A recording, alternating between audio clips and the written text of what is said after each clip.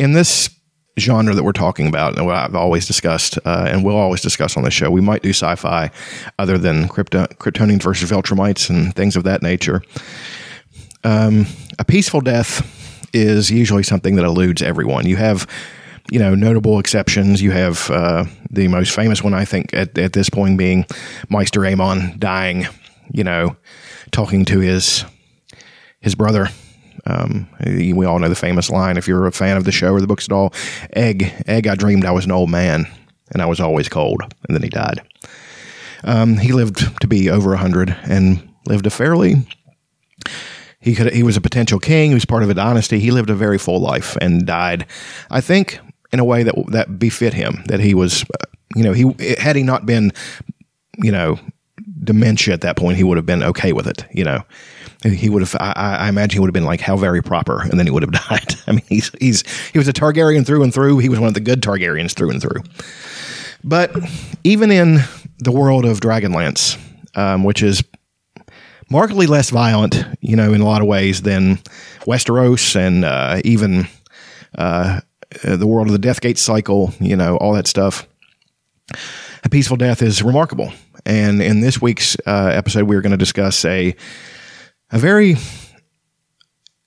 sad and, but also somehow satisfying death of a major character that we've been building to. So strap in. It's going to be, and get your tissues ready for Dragons of Spring Dawning Part 3.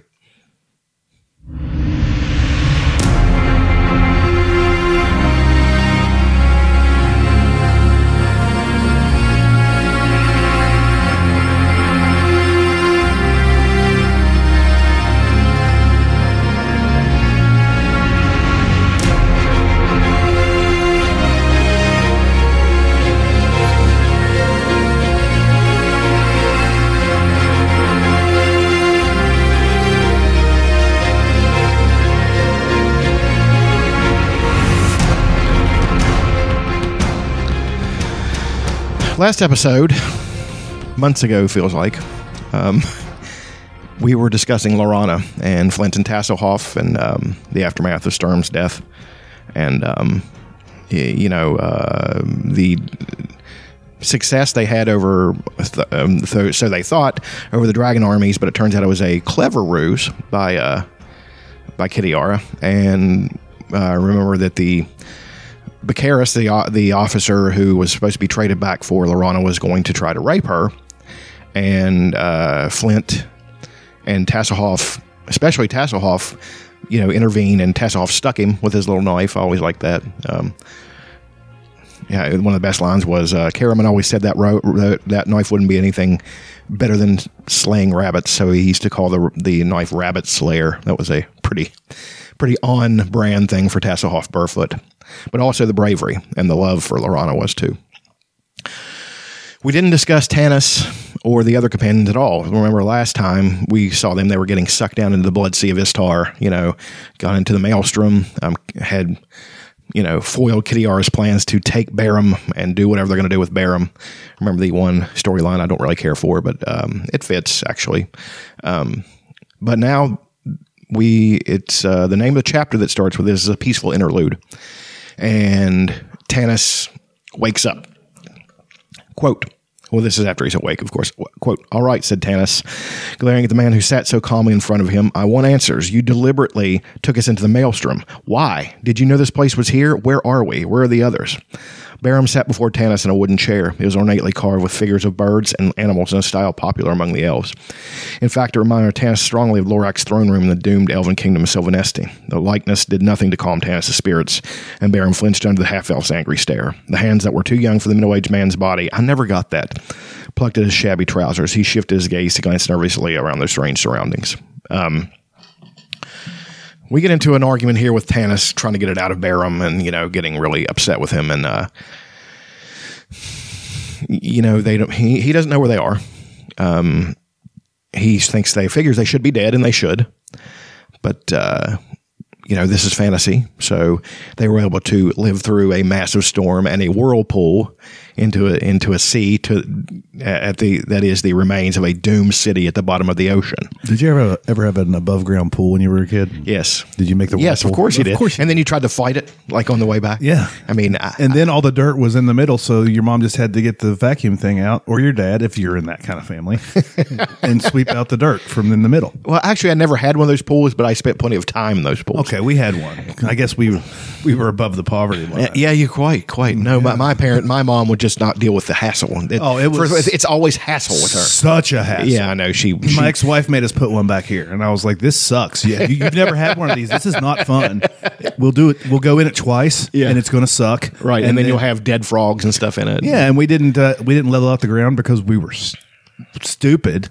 We just put down a bunch of sand and threw a pool up, and it was all fucking jagged and then neat. And then it was just a complete hassle. As soon as we split up, I got the thing removed. By removed, did you take a sledgehammer and smack the side of it? No, I hired a drunk guy to come and but he did that. Deconstruct. He did it with a sledgehammer. Yeah, he did it for free to take the shit to the scrapyard. Neat.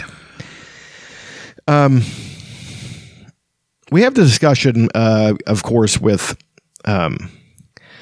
they start talking to Barham about why he's afraid and all those things, and again, the character is not my favorite. I mean, I have talked to Margaret Weiss before on Twitter. I really love her. You really bring that up a lot. Well, I know, but I'm saying that if she were to hear this, I wouldn't want her to go into it thinking I was talking shit about her writing. There are two things I can guarantee. That she's not going to listen to this. We're going to die someday, and she's not going to hear this. Absolutely. Okay, fuck you.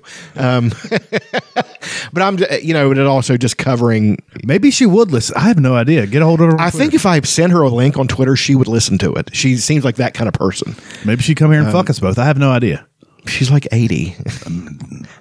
Your point? I know you're going to say something like that. I don't care. But they are discussing the gem stuck in his chest. He doesn't know where it comes from. He's tried to rip it out. He can't do it. And then, it's Gold Moon, River Wind, Tanis and Barham. The other two, Karaman and Tika, are nowhere to be found. We'll catch up with them soon. There's another good description here of Tanis looking around where they are. Quote, once more, Tanis looked around their strange surroundings. They were in a room of an obviously ancient building, lit with a soft, eerie light that seemed to come from the moss that covered the walls like tapestry. The furniture was as old as the building and in battered, shabby condition, though it must have been rich once. There were no windows. Nothing could be heard outside. They had no idea how long they'd been here. Time had grown confused, broken only by eating some of the strange plants and sleeping fitfully. Tanis and Riverwind had explored the building but could find no exit and no other signs of life. Tanis wondered, in fact, if some magical spell had not been laid over the whole thing, a spell designed to keep them inside. For every time they ventured forth, the narrow, dimly lit hallways that led them inexplicably back to this room. Sounds like some magic could play. They remembered little about what happened after the ship sank into the maelstrom. Tanis recalled hearing the wooden planks shattering. He remembered seeing the mast fall, the sails rip. He heard screams. He saw Cameron washed overboard by a gigantic wave. He remembered seeing Tika's red curls swirling in the water. Then she too was gone. There had been the dragon and Kitiara. The scratch of the dragon's talons remained on his arm. Then there was another wave. He remembered holding his breath until he knew he would die from the pain in his lungs. He remembered thinking death would be easy and welcome, as he fought to grab hold of a piece of wood. He remembered surfacing in the rushing water only to be sucked down again and knowing it was the end. And then he had wakened into the strange place, his clothes wet with seawater, to find Riverwind and Gold Moon and Barham there with him.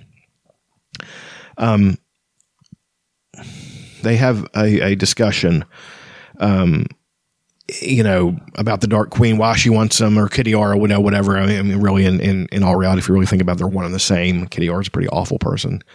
Barham doesn't know. He really doesn't. You kind of have to feel for the guy after a while.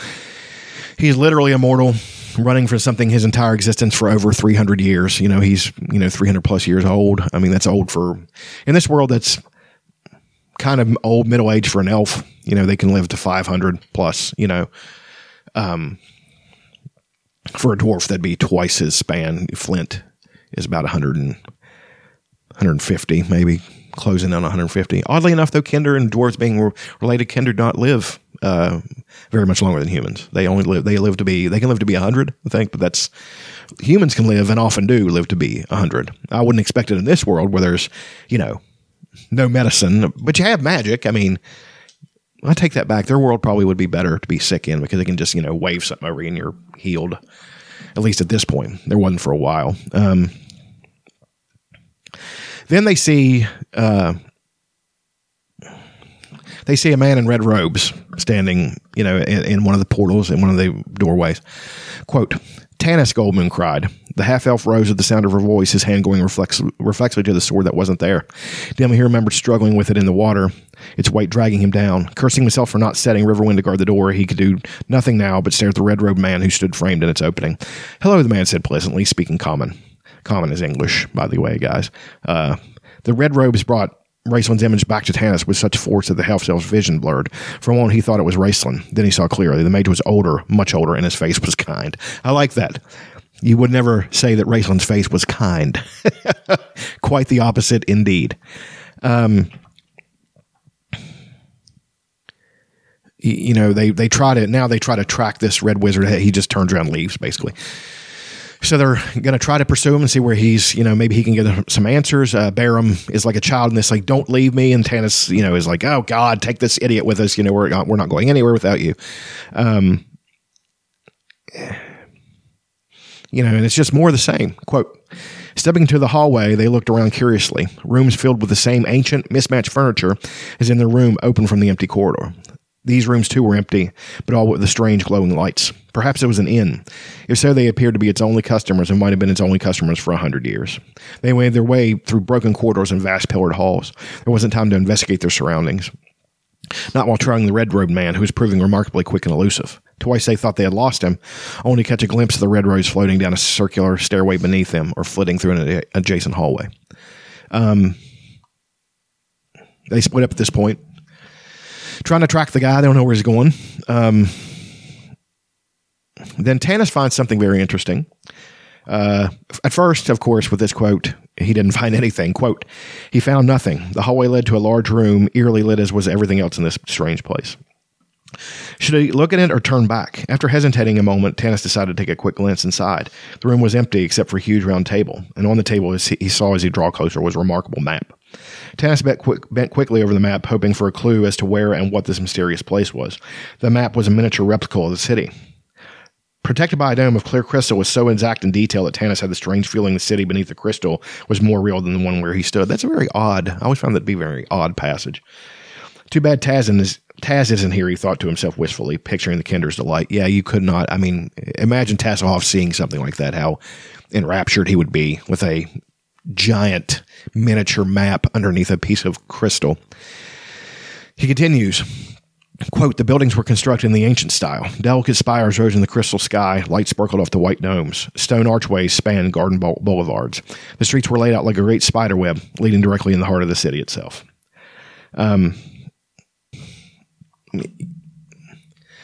It's no secret, I'm going to let it formally say where we are soon, but they don't call it the Blood Sea of nowhere. So, quote, bending over the glass, he stared at the miniature more closely. Around the center of the city stood great pavilions and columned palaces.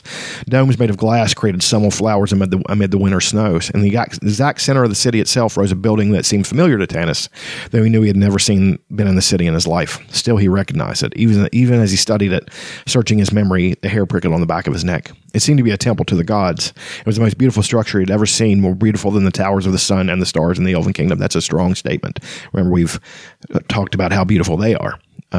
7 towers rose to the heavens and was praising the gods for their creation. The center tower soared in the skies far above the rest, as if it did not praise the gods, but rivaled them. Confused memories of his elven teachers came back to him, telling him of the cataclysm, stories of the king priest. He draws back from it. He's, shocked. And then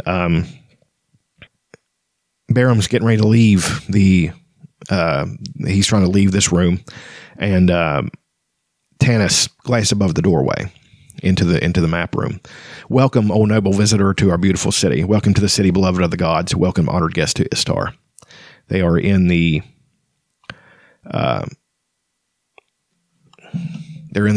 sunken city of Istar. The remains of the city that was pummeled by meteorites for the arrogance of the king priest. And probably, I think also, if I'm reading it right, something similar things that happened in Taladus around the same time.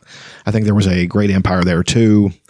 I think they had to do that because you couldn't have an entire continent pummeled. I mean, I guess you could, especially dealt a massive stroke as opposed to the small ones that hit Ansalon. We've talked about Taudis before, the giant lake of fire in the center of it, and how that was just one giant comet hit it. Should have destroyed the planet, in all honesty. Something that big should just shatter the whole planet. But, there was the Empire of Old Arum, which has turned out to be an evil empire in and of itself. I think maybe even worse than Istar. I wish there were more books written in Taudis. We could discuss this. We might do the Taudis trilogy later on. I know I always talk about Taudis. I could do an entire show, of course, as I've said before, on the different awesome places there. But after that, we come into a dreaming Karaman who's talking about, he's dreaming about his Raceland's test in the Tower of High Sorcery. It's one of where it broke Raceland's health, where where Karaman had to watch Raceland kill him. I'm not going to go into all the details of it. Parsalian, I guess is his name, is the head of the Order of White Robes, and he is, I think, the architect behind to teach Raceland some humility, because he was going to be dangerous. They knew how powerful he was going to be, and they also, I think, had an inkling then that Fistandantalis had taken an interest in him. They didn't know who it was, not necessarily, but he was doing things that were beyond his years and beyond his skill level in this test. I always thought that kind of cheapened Raceland some, because I really think he's an awesome character and he's super powerful. And in the next trilogy in this world, the Dragonlance Legends series, he really proves that. I mean, we've discussed this, fight he had between him and Fistandantalis, and he, it's no secret, he won. Fistandantalis is a great name. It is. Sometimes the fantasy people can really come up with something good. George R. R. Martin, it eludes the punching someone's teeth out. Yeah, well, and it's just very mystical-y. You know what I mean? It's like very, I don't know how to explain it. It's just very fantasy-esque. They're like I said, this book is filled with tropes. The entire world is filled with tropes. There is nothing original here in its inception. Now, in its details, there are things that are terribly original that make it set it apart and make it a great fantasy world. The Elven Kingdoms, the details they talk about that are awesome. You have the Knights of Solamnia, which are, just not ostensibly, but, on their surface, just another armed order, but really have a really great history and, a very detailed, I don't know if it's me or, but a very detailed structure. And, Weiss and Hickman, of course, had a massive hand in this, and so did Zeb Cook. I'm pretty sure Zeb Cook was involved in this. I don't know if Gary Gygax was still there, who was like the guy who created Dragonlance. I mean, who created Dungeons & Dragons. I imagine he was. That point is early 1980s. So, I mean, this book was written in I think probably 86. As we talked about, the first book was written in 84. So, all these people came together and they were fantasy people, and we were all those kids, where we wanted to write our own world, but I give them so much respect for actually doing it. But as I'm saying, it is just Tolkien taking and putting in another map and all those things. The other continents, as I've discussed before, a little bit different. They're wildly original. But Ansalon is just a recycled fantasy world that on its surface is not so complex, but when you really dig into it, is really good. It's a solid foundations in this world. I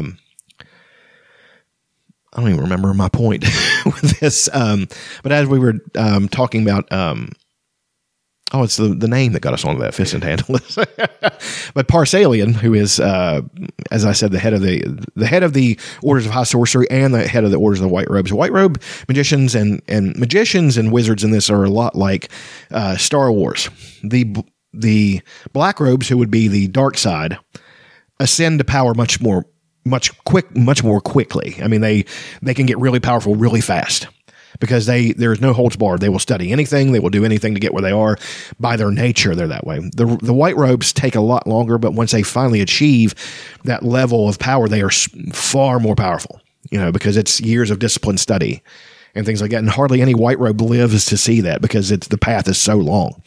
Parsalian is old, but he is a match and more for Justinian, or Justarius, I think, who is the head of the Red Robes, and LaDonna, who is the head of the Black Robes, who oddly enough is his lover. I mean, the magic order, especially the orders of magic in Kryn, are so odd in the fact that they will kill each other in the outside world, sometimes on sight. But it's not not personal. You know, it is something they're supposed to do. So in the towers, though, you know, the one remaining tower at this point, I think, Wayreth, they are. I read a description that was in the Dragonlance source book, and it said 2 wizards who would happily kill each other, you know, on the outside world, will put that completely aside and engage in a discussion about spell components or this new spell they've learned or something like that, and in a very animated, friendly discussion. It's something along the lines of one of the best things I've ever seen is drawn from a lot of sources here, is on Star Trek The Next Generation, where the Klingons would go out and fight off planet. They'd be in their ships and kill each other and board each other and do all awful things to each other. But on the Klingon homeworld, that is forbidden. So you come in there and you're drinking and laughing with men who you were trying to kill 20 minutes before. I think that's an awesome thing. It isn't personal. It's just their culture. It's just like fighters. After yes, the fight's absolutely. over, they hug. And yeah, right. They're like, man, you really got me with that wand. You need to teach me that. Right. Or samurai. Yeah. You know, who would kill each other on the battlefield, but in a sense, love each other. They respect each other. You know, they have this utmost deep-seated respect for each other. But anyway, you know, he's in an argument about, Karaman's arguing with him, like, you're making him do this and all this stuff, and he loves his magic, and they're like, well, he loves it, yes, but not in the way and Parsalian made a good. I didn't highlight any of this because, you know, here's a little bit that I highlighted, but I thought me discussing it and you know, as opposed to reading, is a little bit better. I'm trying not to read so many passages as opposed to just doing the Dan Carlin, trying to discuss it and then use a quote to back something up. But Parsalian is like, makes the comparison. He's like, you're a warrior. He's like, you fight with your companions. How would it be if you weren't skilled with that sword? You're a big, strong guy. If you swing that sword around, you're going to hurt somebody. He's like, so you had to learn how to do that. Your brother needs to learn that as well, and he needs to learn humility. And then they said, but in this process to try to teach him humility, they saw dangerous things about him already. And Karaman didn't want to believe it. So Parsalian uses an illusion to show him, which, of course, Raistlin is always also seeing himself. After Raistlin was hurt in the test, a illusory Karaman comes to pick him up. Quote, but just as they came near the door that led out of the tower, a wraith appeared before them. Another test, Karaman thought grimly. Well, this one will be one test Raistlin won't have to handle. Gently laying his brother down, the warrior turned to meet his final challenge. What happened then made no sense. The watching Karaman blinked in astonishment. He saw himself cast a magic spell. Dropping his sword, he held strange objects in his hands and began to speak words he didn't understand. Lightning shot from his hands. The wraith vanished in a shriek. This, of course, this is sibling rivalry, especially among these two. Karaman has always been bigger and stronger, handsome. Women like him. You know, everybody likes him. He's a great guy. You know, he'd be the big lug that everybody loved and never throws his weight around, but could really back you up in a fight. You wouldn't want to mess with him, but you have to really push him to get him to do that. You know what I mean? Nobody loves Raistlin because he's skinny and suspicious and all these things. You know, it's a sad thing, but people don't like people who are weak sometimes just because their weakness makes them think about their own weakness, I suppose. You can imagine Raistlin seeing this, you know, what it does to him. And we have a true examination and you know, a demonstration of this, I guess you would say. He saw Raistlin rise slowly. How did you do that, Raistlin asked, propping himself up against the wall. Karaman didn't know. How could he do something that took his brother years of study? The warrior saw himself rattling off a glib explanation. Remember, this is Karaman just watching. He's not actually doing this. Karaman also saw the look of pain and anguish on his brother's face. No, Raistlin, the real Karaman cried. It's a trick of the old man's. I can't do that. I'd never steal your magic from you. Never. Stole his magic from him. You know, imagine your brother. You work on a sport like crazy and love it and try to be good at it and bust your ass at it. Let alone a stranger a stranger or a friend where you might feel that. Imagine your own brother just taking that from you and being like, I don't even have to try, and I'm doing this better than you can. That would be the most awful thing. Imagine this now among twins, especially twins like this, where one brother got all the brawn and good looks and all that stuff, and the other brother got nothing. Of course, it's going to drive Raceland crazy, and it does. But we continue, quote, but the image Caraman, swaggering and brash, went over to rescue his little brother to save him from himself. Raising his hands, Raceland held them out toward his brother, but not to embrace him. No, the young maid, sick and injured and totally consumed with jealousy, began to speak the words of the one spell, the last spell he had strength to cast. Flames flared from Raceland's hands. The magical fire billowed forth and engulfed his brother. Caraman watched in horror, too stunned to speak, as his own image was consumed in fire. He watched as his brother collapsed onto the cold stone floor. That'd be an awful thing, to have to watch that, especially you love your brother. Caraman does love his brother. It's a very codependent, well, I guess you'd call it codependent type. I don't know if you can call it codependent between brothers. I mean, I thought that would just be for a relationship, that you have with a woman or something like that. But Caraman has his own selfish motivations in that relationship too. It makes him feel big and strong to take care of his sickly little weak brother.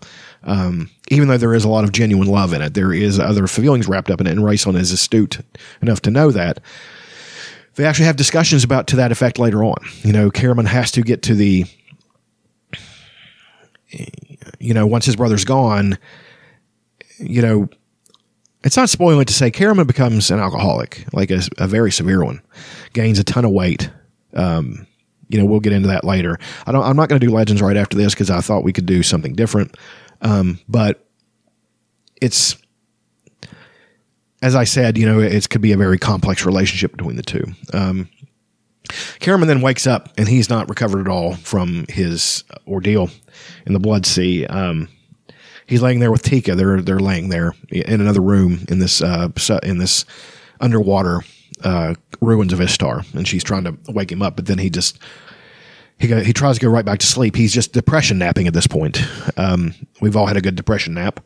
Sometimes they're quite pleasant when you don't want to face anything. But then when he falls asleep, he remembers what happened to get them here. Quote, and now he was falling to a horrible red darkness. Skeletal fingers clutched at him. Iowa's heads whirled past him, their mouths gaping in silent cries. He drew a breath, then sank into blood. Struggling, smothering, he finally fought his way back to the surface and gasped for air once more. Raceland, but no, he's gone. His friends. Tanis, gone too. He saw him swept away. The ship, gone. Cracked in half. Sailors cut apart, their blood mingling with the blood-red sea. Where are all the sharks in this, I wonder? Sharks would have to be trolling in there to get a good meal. Tika, she was near him. He pulled her close. She was gasping for air, but he could not hold on to her. The swirling water tore her from his arm and swept him under. This time he could not find the surface. His lungs were on fire, bursting. Death, rest, sweet, warm. But always those hands, dragging him back to the gruesome surface, making him breathe the burning air. No, let me go. And then other hands rising up from the blood-red water, firm hands, they took him down from the surface. He fell down into merciful darkness. Whispered words of magic soothed him. He breathed water, and his eyes closed. The water was warm and comforting. He was a child once more. But not complete. His twin was missing. No, waking was agony. Let him float in that dark dream forever, better than the sharp, bitter pain. This is excellent writing at this point, too. We've discussed before that there were flashes of their eventual genius as writers, and it was, as I said, a steep curve. They were brilliant quickly, and this is just a demonstration of that. Continues, quote, but the hands tugged at him. The voice called to him, Caraman, I need you. Tika.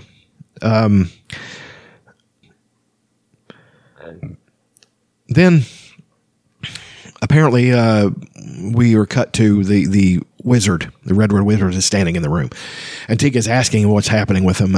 There's some, a part there that they just kind of, they assume that they've discussed this. And Tika asks him, what's wrong with him? He won't wake up. Is he hurt? And the wizard says, no, not physically, but mentally he's crushed by something that happened. And then And, the guy asks, who's this race he talked about? He's like, this is his twin brother. And then he asked if he died, and he said, no, he betrayed him. And then the man tells you one of the reasons he lives down here. Quote, I see, the man nodded solemnly. It happens up there, and you wonder why I choose to live down here. Quote, but Tika, doesn't want just to hear that glib explanation. Quote, you saved his life, Tika said, and I don't know your name. Zebulon, the man answered, another great name, smiling, and I didn't save his life. He came back for love of you. Tika lowered her head, her red curls hid her face. I hope so, she whispered. I love him so much. I would die myself if it would save him. Now that she was certain Caramon would be all right, Tika focused her attention on this strange man. She saw he's middle-aged, clean-shaven, his eyes as wide and frank as his smile. Human, he was dressed in red robes. Pouches dangled from his belt. You're a magic user, Tika said suddenly, like Raceland. Ah, that explains it, Zebulon smiled. Seeing me in his semi-conscious state made this young man think of his brother. But what are you doing here? Tika glanced around at her strange surroundings, seeing them for the first time. She had seen them, of course, when the man brought her here, but she hadn't noticed them in her worry. Now she realized she was in a chamber of a ruined, crumbling building. The air was warm and stifling. Plants grew lushly in the moist air. There was some furniture, but it was ancient and ruined as a room in which it was haphazardly placed. Caramon lay on a three-legged bed, the fourth corner being held up by a stack of old, moss-covered books. Thin rivulets of water, like small, glistening snakes, trickled down a stone wall that gleamed with moisture. Everything gleamed with moisture, in fact, reflecting the pale, eerie green light that glowed from the moss growing on the wall. The moss was everywhere, of every different color and variety. Deep green, golden yellow, coral red. It climbed the walls and crawled across the dome ceiling.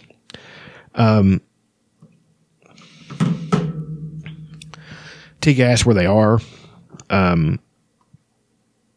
She asks, what am I doing here and where is here? And the guy's very polite. Zebulon is a very nice guy at times. He gets annoyed with questions. I think that I would have liked to have been him. He lives here because he hates the service world. Too many wars, too much racket, basically. I'm like that much myself. I live in my house. I'm in my house most of the time because the outside world, it doesn't frighten me, but it just annoys me at some points. I mean, and I break my own rules by watching the news and wrapping myself in all the awful things. But when I can actually force myself not to watch all those things, I'm much happier. I can understand him being, especially a world like Krynn where you have all these awful things happening, war. He's aware of all these things, but he chose to live here, and he also chose to live here for love because she says, of course she asks what she's doing here, and he informs her that the sea elves. What are you doing here? It'd be awesome if it was the Californians doing this whole. If they did a play about this whole thing, it'd be the best thing. It was just all the Draconians, or they just have like snouts on. They still talk like the Californian. Yeah. They talk about their routes. I can't really name you take the Ancelon Road. You take the Ancelon. You take the Solace Highway. And he's informed that they were saved by sea elves. Now, we've discussed all the myriad kinds of elves on this planet. You have, the Qualinesti, the Sylvanesti, which were at one point one race, but is split. You have the Darganesti, the Kaganesti, which are like the wild elves. You have the Halder folk, which we haven't even discussed yet, that are in this continent too, but they're more numerous and talented. They're like fairies. They are like the old style of elves where they seemingly live forever. And, I think that their magic, there's so much more magic because they haven't stepped from their enchanted forests and stuff like that. And they dress in leaves. They're the more classic example of what people think what an elf would be. The elves in this world, as we discussed before, are essentially pointy-eared humans that live a long time. I mean, it's just, I'm sorry to say it, but it's just the truth. They don't even make toys. It doesn't mean I like them any less. I still love, but here we have truly magical race. I don't know if they're the Dimernesti or the Darganesti, because that's, as the Sylvanesti and Qualinesti are a part of two different races, the sea elves have those two different races too that were once related. They live underwater. I think they were created by the passage of the Greystone of Gargath. We've talked about it before, where the Minotaurs were created during that. The Kender and Dwarves were created with the Greystone. This massive, this object of incredible magical power, which we find out in the last Chronicles book, by the way, what that actually is, and it's fucking awesome. But anyway, they saved them because the sea elves are like other elves. They value life, and they don't want to see anybody die. So they saved them, brought them to this place, the only place they knew to take them. So, and they have a discussion about that, Tika and Zebula. Quote, "Why did they save our lives then?" she asked. "Do you know any elves?" Land elves, Zebula asked. "Yes," Tika answered softly, thinking of Lorana. "Then you know that to all elves, life is sacred." "I understand," Tika nodded. "And like the land elves, they renounce the world rather than help it." It's a pretty cutting thing to say right there. "They are doing what they can to help," Zebula rebuked her severely. "Do not criticize what you do not understand, young woman."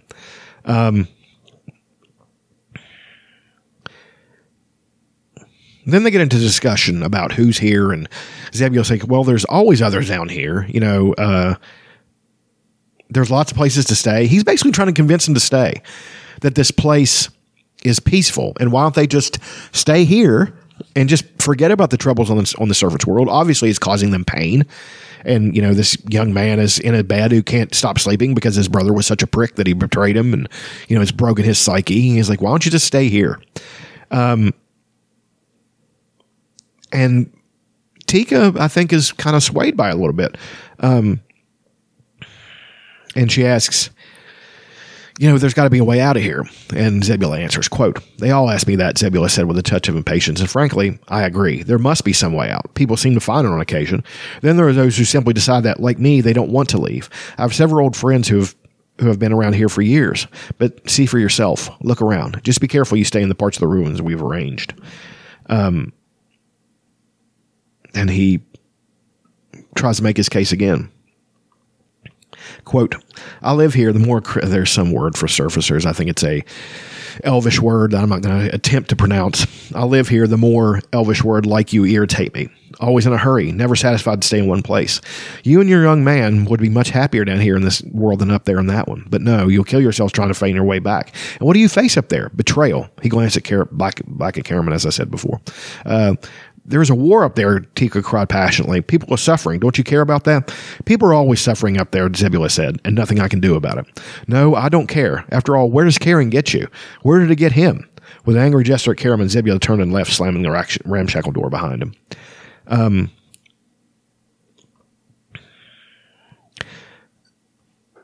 Caramon wakes up at that point, and him and Tika have a discussion. These two are in love. I've always loved, this part of the story. I didn't like it at first. It just seemed to be a puppy love kind of thing. But then in the Legend series especially, you see how deep that love goes and how Raistlin almost destroyed it without even being there. He's always that ghost between them. Tika and Caramon, in the Legend series, as I said just a second ago, we really get into that. And it's a heart-wrenching thing, but it's also it's one of those warm ends of a book of a series I've ever read, and it actually makes me cry every time I read it because it's very sweet. But and then they're just laying in the bed and they're cuddling, and I think the wizard's word started to work on her a little bit because she knows what's up there. Quote, "Do you know, Caramon," she said softly, "he's right in a way. We could be happy here. Do you realize this is the first time we've ever been alone? I mean, really and truly alone together. And it's so still and peaceful and beautiful in a way. The glowing light from the moss is so soft and eerie, not harsh and glaring like sunlight. And listen to the water murmuring. It's singing to us. And then there's old furniture in this funny bed." And basically, they haven't been together. Caramon, as we said before, he's like a pleasant Robert Baratheon. He's not afraid of swinging it around some. Swinging water around his pud. But they haven't been together because, in a very sweet way, she's not all those other women. He really loves her, and really kind of always has. So he didn't want to use her like he's used other women, And they have a discussion about, she basically tells him, well, Rayson's gone now. You can make your own life. Why do you always have to, why is he always in the equation, basically? And he has an answer, quote, Rayson's still a part of me. He always will be, just as I'll always be a part of him. Can you understand? No, she couldn't, but she nodded anyway, her head drooping. Smiling, Caramon drew a quivering breath. Then he put his hand beneath her chin and raised her head. Her eyes were beautiful, he thought, green with flecks of brown. They shimmered now with tears. Her skin was tan from living outdoors and more freckled than ever. Those freckles embarrassed her. Tigger would have given 7 years of her life for every freckle, for a creamy skin like Lorana's, But Caramon loved every freckle. He loved the crisp, curling red hair that clung to his hands. Tigger saw the love in his eyes. She caught her breath. He drew her near. His heart beating faster, he whispered, I'll give you what I can of myself, Tigger, if you'll settle for that. I wish for your sake it was more. I love you was all she said, clasping her around the neck. He wanted to be certain she understood. Tigger, he began. Hush, Caramon. It's, the implication there. They're getting ready to have sex. Then we have an introduction of a sea elf. Tanis, Barum, Raistlin, Riverwind and Goldmoon follow Zabula to this other room. Quote, after running down about 20 steps, they came to a broad landing, decorated with life-size statues of silver and gold. From here, the stairs continued down, leading to another landing, leading to more steps, and so until they were all exhausted and breathless. Still, the red lobes fluttered ahead of them. Suddenly, Tanis noticed a change in the air. It was becoming more humid. The smell of the sea was strong. Listening, he could hear the faint sounds of water lapping against stone. He felt Riverwind touch his arm, pulling him back into the shadows. They were near the bottom of the steps. The red-robed man was in front of them, standing at the very bottom, peering into a pool of dark water that stretched out before him into a vast, shadowy cavern. The red-robed man knelt by the side of the water, and then Tanis was aware of another figure, this one in the water. He could see hair shining in the torchlight and had a faint greenish cast. Two slender white arms rested on the stone steps. The rest of the figure was submerged. The figure's head lay cradled on its arms in a state of complete relaxation. The red-robed man reached out a hand and gently touched the figure in the water. The figure raised its head. I've been waiting, the woman's voice said, sounding reproachful. Tanis gasped. The woman spoke Elven. Now he could see her face, large luminous eyes, pointed ears, delicate features, a sea elf. Of course, all the elves will be aware of their kin. They probably even communicate with each other in some magical way. Even though the elven world, they fought amongst themselves a lot, they are still united as a race in many ways. And I think that they probably would help each other, at least in a small fashion every now and then. They can all communicate with you. I think there's a common elf language, as there are different branches of that language tree, but I think all elves can speak like basically the elven version of common. I would consider it. I've read a lot about these sea elves. You have the shoal elves who live in shallow water, and then you have the deep elves that live out in the deep parts of the ocean with, sea monsters. And I can't even imagine, our world has sea monsters. I can't even imagine the thing that swim around in that place. I watched part 1 of that whales documentary last night on Disney. Dude. Yeah. The first one's about orcas, and they're just incredible. Yeah, they are. And the sea elves actually are friends with dolphins and speak with them and killer whales in the north part and in the colder parts. I think Kryn's set up a little bit different. The south is actually cold, so I think they're a little bit farther south, the continent, as opposed to, it's sometimes the descriptions they make of Kryn are not satisfactory. You're like, I don't understand what you're trying to show me here. Is the planet bigger than ours? Is it smaller? Apparently it's bigger because there's all these giant continents. Is it inside of ours? No. It's the Hollow Earth theory. Well, yeah. There's actually... Which was confirmed in Kong versus Godzilla. Oh, yeah, okay. That's quite the confirmation. It's a great movie, actually. God. There actually is a hollow... Planet Dungeons and Dragons campaign. Hollow World is what it's called, and it was cool. It had cool ideas. Some of these, again, TSR at one point was cranking out worlds just left and right, and they were just teleservice representatives. Huh? Teleservice representatives. Yeah, that's what. God, the company that became Wizards of the Coast that now owns all those things, and I would be upset if the Wizards of the Coast didn't keep a concrete record of those things, that all those things that were created, they are, some of them, towering works of imagination. You know, they're, of course, they're based on root fantasy, as we've discussed before, but some of them are very original. You have the ones that aren't so original, Greyhawk being one of those. It's just basically the basic Dungeons and Dragons world. Dragonlance is very original in a lot of ways, and it has so many great parts about it. Forgotten Realms it's cool, but man, it's so big, and they try to put so much stuff in it. We'll get into Forgotten Realms. That's where Dritz and the Dark Elf Ranger is from, you know, and all these. And then the best thing they did, though, was this thing called Spelljammer, where people in ships, magical ships, would go back and forth between these worlds. Like they would, you know, it was a cool idea. But then you get into the intersection of fantasy and science fiction. Sometimes it's rough, you know, like, well, you know, these ships are magical, you know, they have to have some kind of technology. You know, not a lot of, even a lot of skilled people have a trouble making that connection. I think the best example of the best intersection I've heard of that is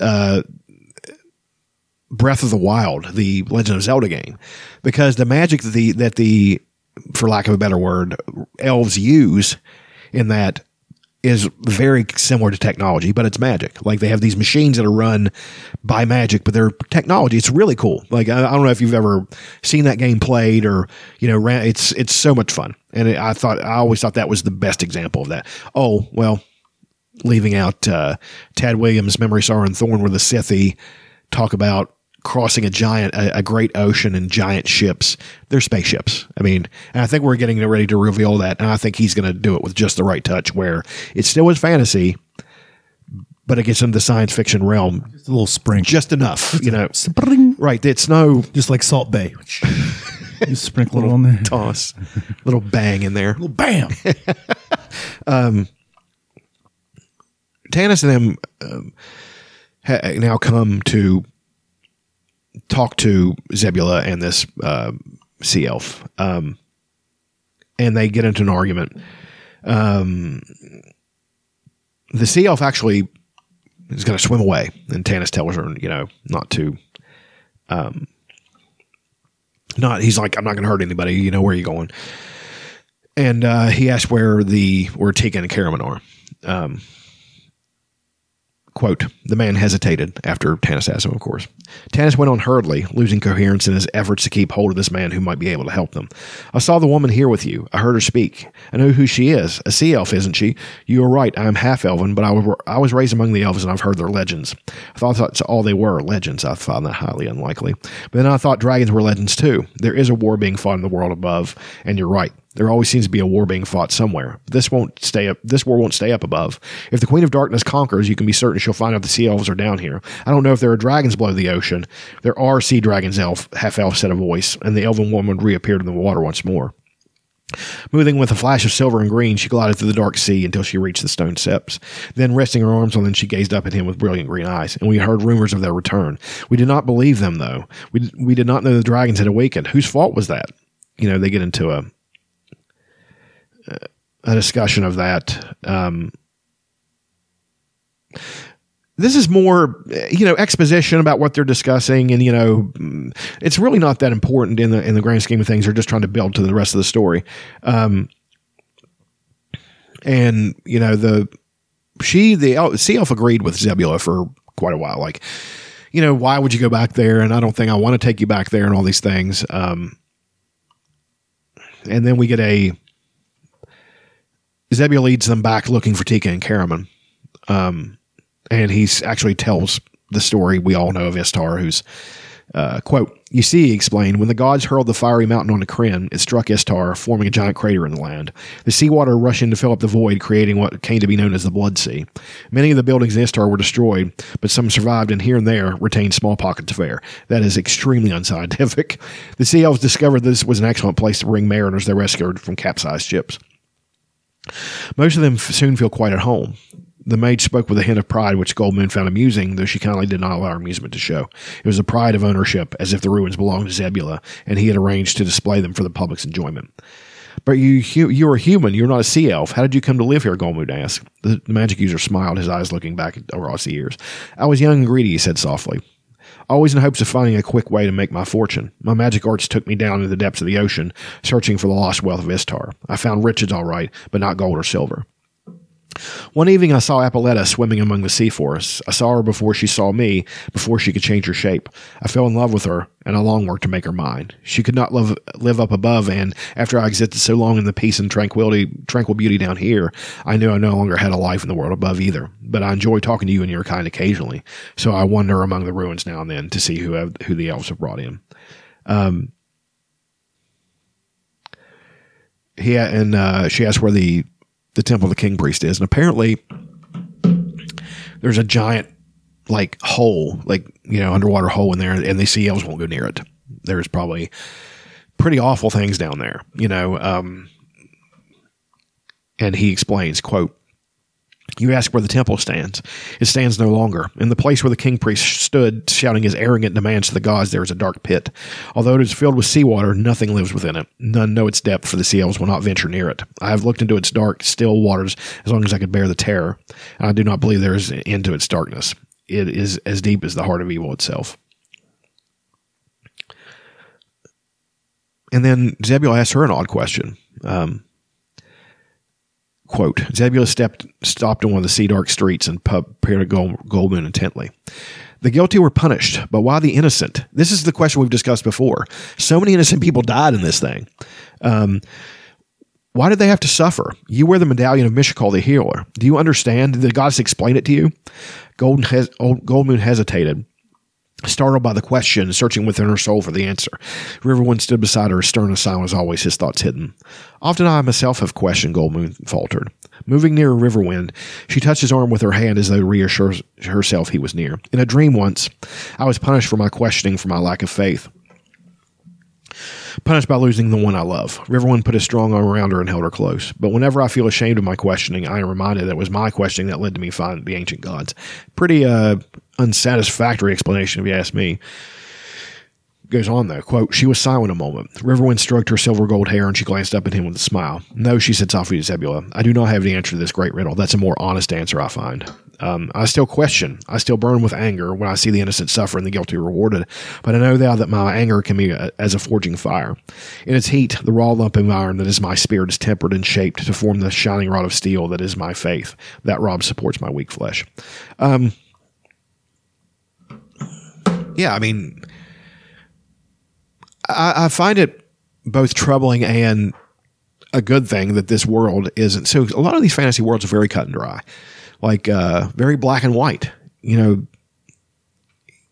especially the ones that are geared more to young adults. And this one kind of was, but that's why I think this steps out. It doesn't try to sugarcoat things that are awful things that happen to other people. And I think it's because that balance thing that these gods have to, they had to do that, because this is the only thing that's going to restore that, that pendulum that swings back and forth. Sometimes good is going to have the right of way. Sometimes evil is going to have the right of way. And if one of them starts to get that right of way, the neutrality comes in and yanks it back and says, this is that. It doesn't work that way. This is the way it works. That's why the three main gods of this world are the siblings. There are three siblings from this place beyond the chaos, they call it. There's Paladine, the god of good, Gillian, the god of neutrality, and Tachesis, the queen of darkness, who's the goddess of evil. They are equally powerful, and they are seen as squabbling, especially the good god and the evil goddess. And then Gillian is like the calming influence. He's like the one who kind of says, guys, shut up, just calming everybody down. I would actually venture a guess that he might be more powerful than both of them, because that neutrality has to always be there, but it's, they discuss those things. And then they ask where Tikan and Karaman are. And Zebula mentions his twin brother. And that's when we have a nice description here. Quote, a dark line appeared between Goldmoon's finely drawn eyebrows. Her lips tightened. Pardon me, lady, the plains Lebia said with a slight smile, but I see the forging spire you spoke of blazes in your eyes. Goldmoon flushed. I told you I was still weak. I should be able to accept Raistlin and what he did to his brother without questioning. I should have faith that is all part of the greater good I cannot envision, but I'm afraid I can't. All I can do is pray that the gods keep him out of my path. Not me, said Riverwind suddenly, his voice harsh. Not me, repeated grimly. I think he's saying that he would wish that the gods would put Raistlin in his path so he could do something about it. I mean, Riverwind started as they all started fairly two-dimensionally, but I like the way it fleshed him out. He loves his wife and wants to share her faith, but he's still a warrior, and he's just like, I'll kill him if I get my hands on him. You know what I mean? So I always thought that was kind of cool. Goldmoon wouldn't. She, she's a cleric now. She's a healer. She can't cause death, on purpose. But Riverwind is not bound by such things. So then we get flashback to Caramon and Tika. They're in bed after, I guess the aftermath of the lovemaking, whatever. And Caramon is considering he loves her and laying there looking at her. She's asleep. And he's considering the fact that Raistlin is gone. And this is, thrown him for a loop. Quote, I should be glad, Caramon told himself, staring in the darkness. I love Tika and I have her love in return. And now we're free to express that love. I can make that commitment to her. She can come first in all my thoughts. Now, she is loving, giving. She deserves to be loved. Raistlin never did. At least that's what they all believe. How often I've heard Tanis ask Stern when he thought I couldn't hear while I put up with the sarcasm, the bitter recriminations, the imperious commands. I've seen them look at me with pity. I know they think I'm slow thinking, and sometimes I am, compared to Raistlin. I'm the ox lumbering along, bearing the burden without complaint. That's what they think of me. It's pretty insightful for, what to all intents and purposes appears a pretty not intelligent lug, you know what I mean? But he's not. He's not dumb. He's just, I think he's naive a little bit and very caring and loving. He's just one of those people. I mean, he wants to believe the best in people, basically, at all times, and that's just the way he is. Continues, though. Quote, they don't understand. They don't need me. Even Tika doesn't need me, not like Race needed me. See, that's unhealthy right there. He needs to be needed. That's not a good thing. That's codependent. So we'll get into that later. Continues, quote, they never heard him wake screaming in the night when he was little. We were left alone so much, he and I. There was no one in there in the darkness to hear him and comfort him but me. He could never remember those dreams, but they were awful. His thin body shook with fear. His eyes were wild with the sight of terror as all he could see. He clutched at me, sobbing, and I'd tell him stories or make funny shadow pictures on the wall to drive away the horror. Look, Race, I'd say, bunnies, and I'd hold up 2 fingers and wiggle them like a rabbit's ears. After a while, he'd stop trembling. He wouldn't laugh, or he wouldn't smile or laugh. He never did either much, even when he was little, but he would relax. I'm just going to read the rest of this because it's fitting into the chapter and, this part. Quote, I must sleep. I'm so tired, he'd whisper, holding my hand fast. But you stay awake, Caramon. Guard my sleep. Keep them away. Don't let them get me. I'll stay awake. I won't let anything hurt you, Race, I'd promise. Then he would smile almost, and exhausted, his eyes would close. I kept my promise. I would stay awake while he slept, and it was funny. Maybe I did keep them away, because as long as I was awake and watching, the night never came to him. Even when he was older, sometimes he'd still cry in the night and reach out to me, and I'd be there. But what will he do now? What will he do without me when he's alone, lost, and frightened in the darkness? What will I do without him? Caramon shut his eyes, and softly, fearful, waking Tika, he began to cry. You feel really bad for him, but again, needs to be needed. This is for a young adult adventure story, this is pretty heavy.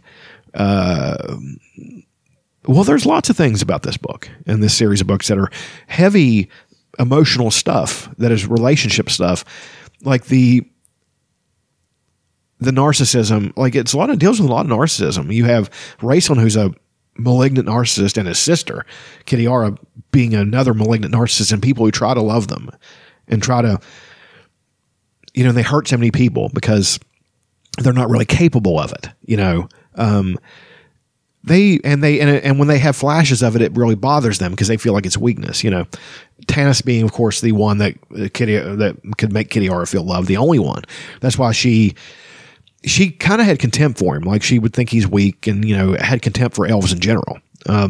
But with him, she would always try to make allowances and, but as part of offset that too, we'll get into the fact that she just at some point just wants to crush him. just feels a need to destroy him as a person. You know, you're going to run into those people. And I think these books it's remarkable that they were using this format to tell something like that. You know what I mean? And then Tanis struggles with his duality of nature. You know, of course it's kind of hackneyed in the fact, in a way, I'm sorry, but that he's an elf and he has this nature that's calling out to a human woman and calling out to an elven woman. But it's more of an examination of somebody who is not of two different one fantastical race than the human. It's more an examination of somebody who we all have that in us, where you have that part of you that calls out to somebody that's a bad person, but you try to love them, and somebody who is a good person, but for some reason they don't do it for you. You know, so I think we've all run into that. I mean, that's a pretty common thing, but it's not a common topic in fantasy, especially of this level. Because you have what's known as high fantasy, where they would discuss things like this, and they do go into things like that quite a lot. Martin doesn't really go into it much. He's more political and things like that. You know what I mean? But he could do it. He just doesn't choose to. Then they start talking about Naraka. You know, what's where the temple for the Queen of Darkness is. Beren flips out. And then Apoletta is discussing with Tanis. I think they're speaking in Elven, if I'm not mistaken. Quote, "How old do you say he was?" Apoletta asked. "Over 300 years or so, he claims," Tanis said in disgust. "If you only believe half of what he says, that cuts it down to 150, which doesn't seem too plausible either, not for a human." "You know," replied Apoletta thoughtfully, "the Queen's Temple at Naraka is a mystery to us. It appeared suddenly after the Cataclysm, so far as we've been able to determine. Now we find this man who would trace his own history to that same time and place." "It is strange," said Tanis, glancing again at Beren. "Yes, it may be nothing more than coincidence, but follow coincidence far enough and you'll find it tied to fate, so as my husband says." That's a pretty good quote. And then, you know, Tanis is doubtful. Quote, "Coincidence or not, I don't see myself walking into the temple of the Queen of Darkness and asking why she's searching for the world for a man with a green gemstone buried in his chest," Tanis said wryly, sitting down near the water's edge. "I suppose not," Apoletta admitted. Apoletta, "It's hard to believe, though, from what you say, that she has grown so powerful. What have the good dragons been doing all this time?" "Good dragons," Tanis repeated, astounded. "What good dragons?" Now it was Apoletta's turn to look amazed. You know, apparently people weren't aware of good dragons, even though it's only been 300 years since their existence. That doesn't make, you know, it wouldn't make sense, I don't think, that Tanis wouldn't be aware of them. Because as people were alive during that time, they would have known dragons were real. You know, he would have heard it from somebody, you know. I don't know. Quote, "Why the good dragons?" Apoletta says, "The silver dragons and gold dragons, bronze dragons, and the dragon lances. Sure, the silver dragons gave you those that were in their keeping." "I've never heard of silver dragons," Tanis replied, "except some old song about Huma. The same with dragon lances. We've been searching for them so long without a trace, I was beginning to believe they didn't exist except in children's stories." "I don't like this." Apoletta rested her chin on her hands, her face drawn and pale. "Something's wrong. Where are the good dragons? Why aren't they fighting? At first I discounted rumors of the sea dragons' return, for I knew the good dragons would never permit it. But if the good dragons have disappeared, as I must believe from talking with you, half-elf, then I fear my people are truly in danger." She lifted her head, listening. That kind of settles the issue for Apoletta. The Beren thing, she starts to see that there is a connection, and she's gonna, instead of just, you know, flopping them off and saying, "No, I'm not taking it anywhere," she thinks that it's probably a good idea and her responsibility to help the world and take them back to the surface. Then Tika and Caramon come into the room, and we get Tanis's point of view from that. Quote, "Tanis looked back at Caramon and could barely restrain an exclamation of dismay. He would not have recognized the jovial, good-natured warrior in this man with the grim, tear-streaked face, the haunted, shadowed eyes. Seeing Tanis's shocked look, Tika drew near Caramon and slipped her hand through his arm. At her touch, the warrior seemed to awaken from his dark thoughts. He smiled down at her. But there was something in Caramon's smile, a gentleness, a sorrow that had never been there before. Then Zebul and Apoletta fall into a discussion about, you know, as we said before, I think she feels an obligation. She appears to be a good character. They don't go a lot into her. Zebul, oddly enough, they did a whole thing where they reshuffled Kryn and changed the magic and all that stuff, where Zebul had become a main character and leaves. His magic won't work anymore under the water, so he leaves and comes to the surface, and I didn't care for the Wikipedia, because this Wikipedia is you got a wiki of this world, of course, and I didn't care for the story they were laying out with them. Like that appears to me to be sad and like not terribly interesting, So, but now all I can think about is the way you pronounce Wikipedia. Wikipedia. So whatever. Wikipedia, whatever. It's all I can think about. Okay. It consumes my every emotion. I'm sure it does. I'm so mad right now.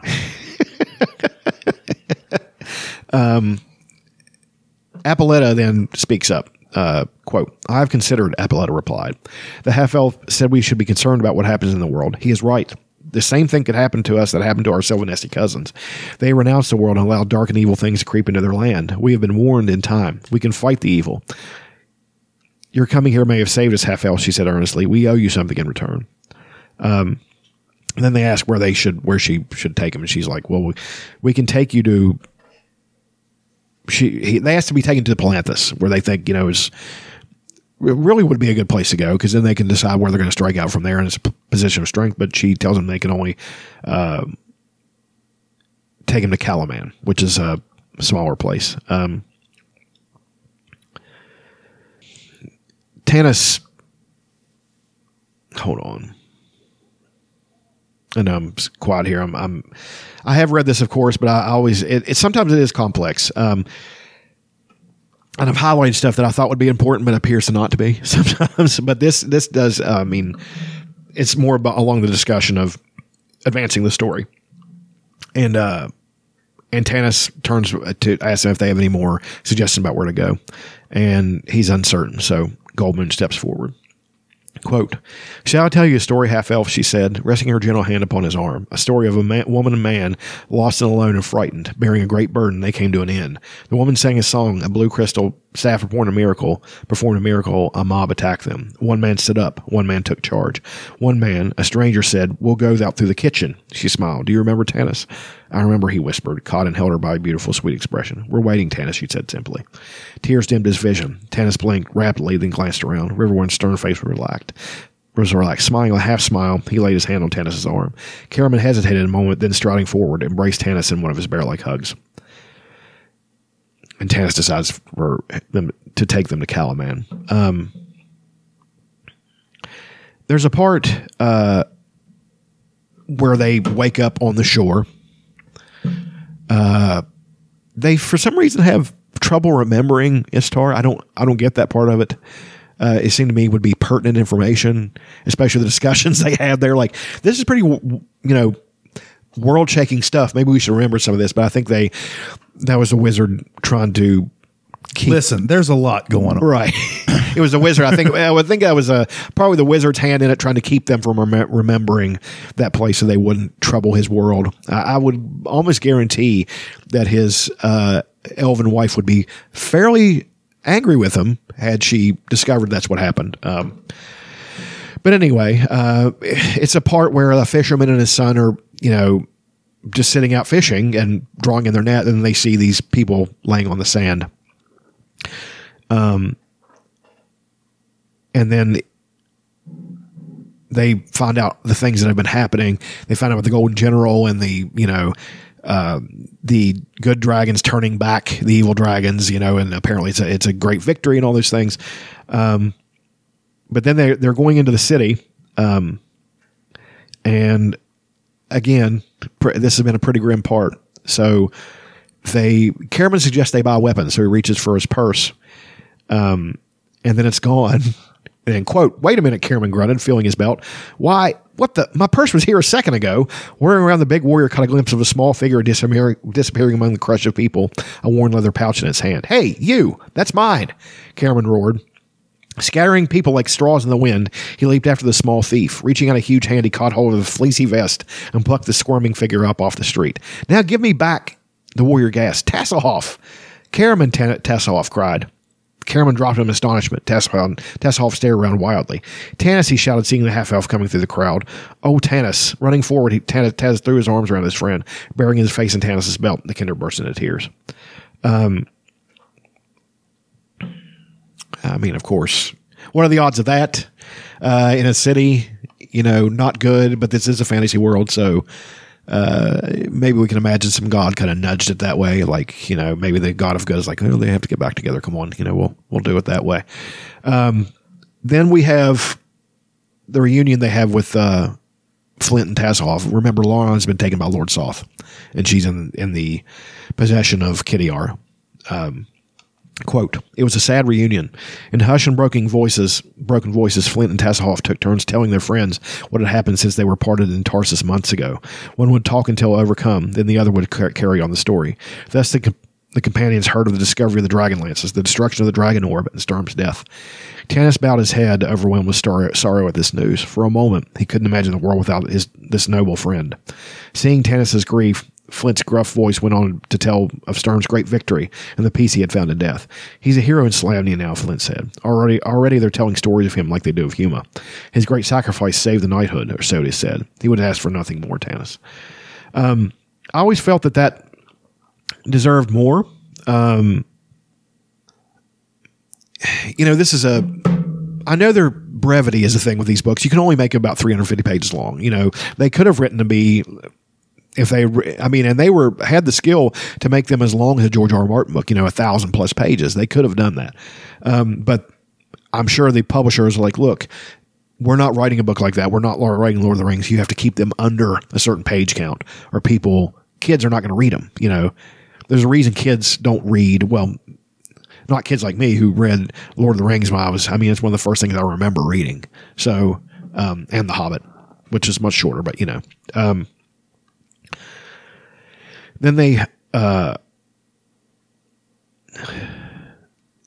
then Tanis, they hadn't got into what happened with Laurana. And Tanis, of course, would be eagerly looking for Laurana.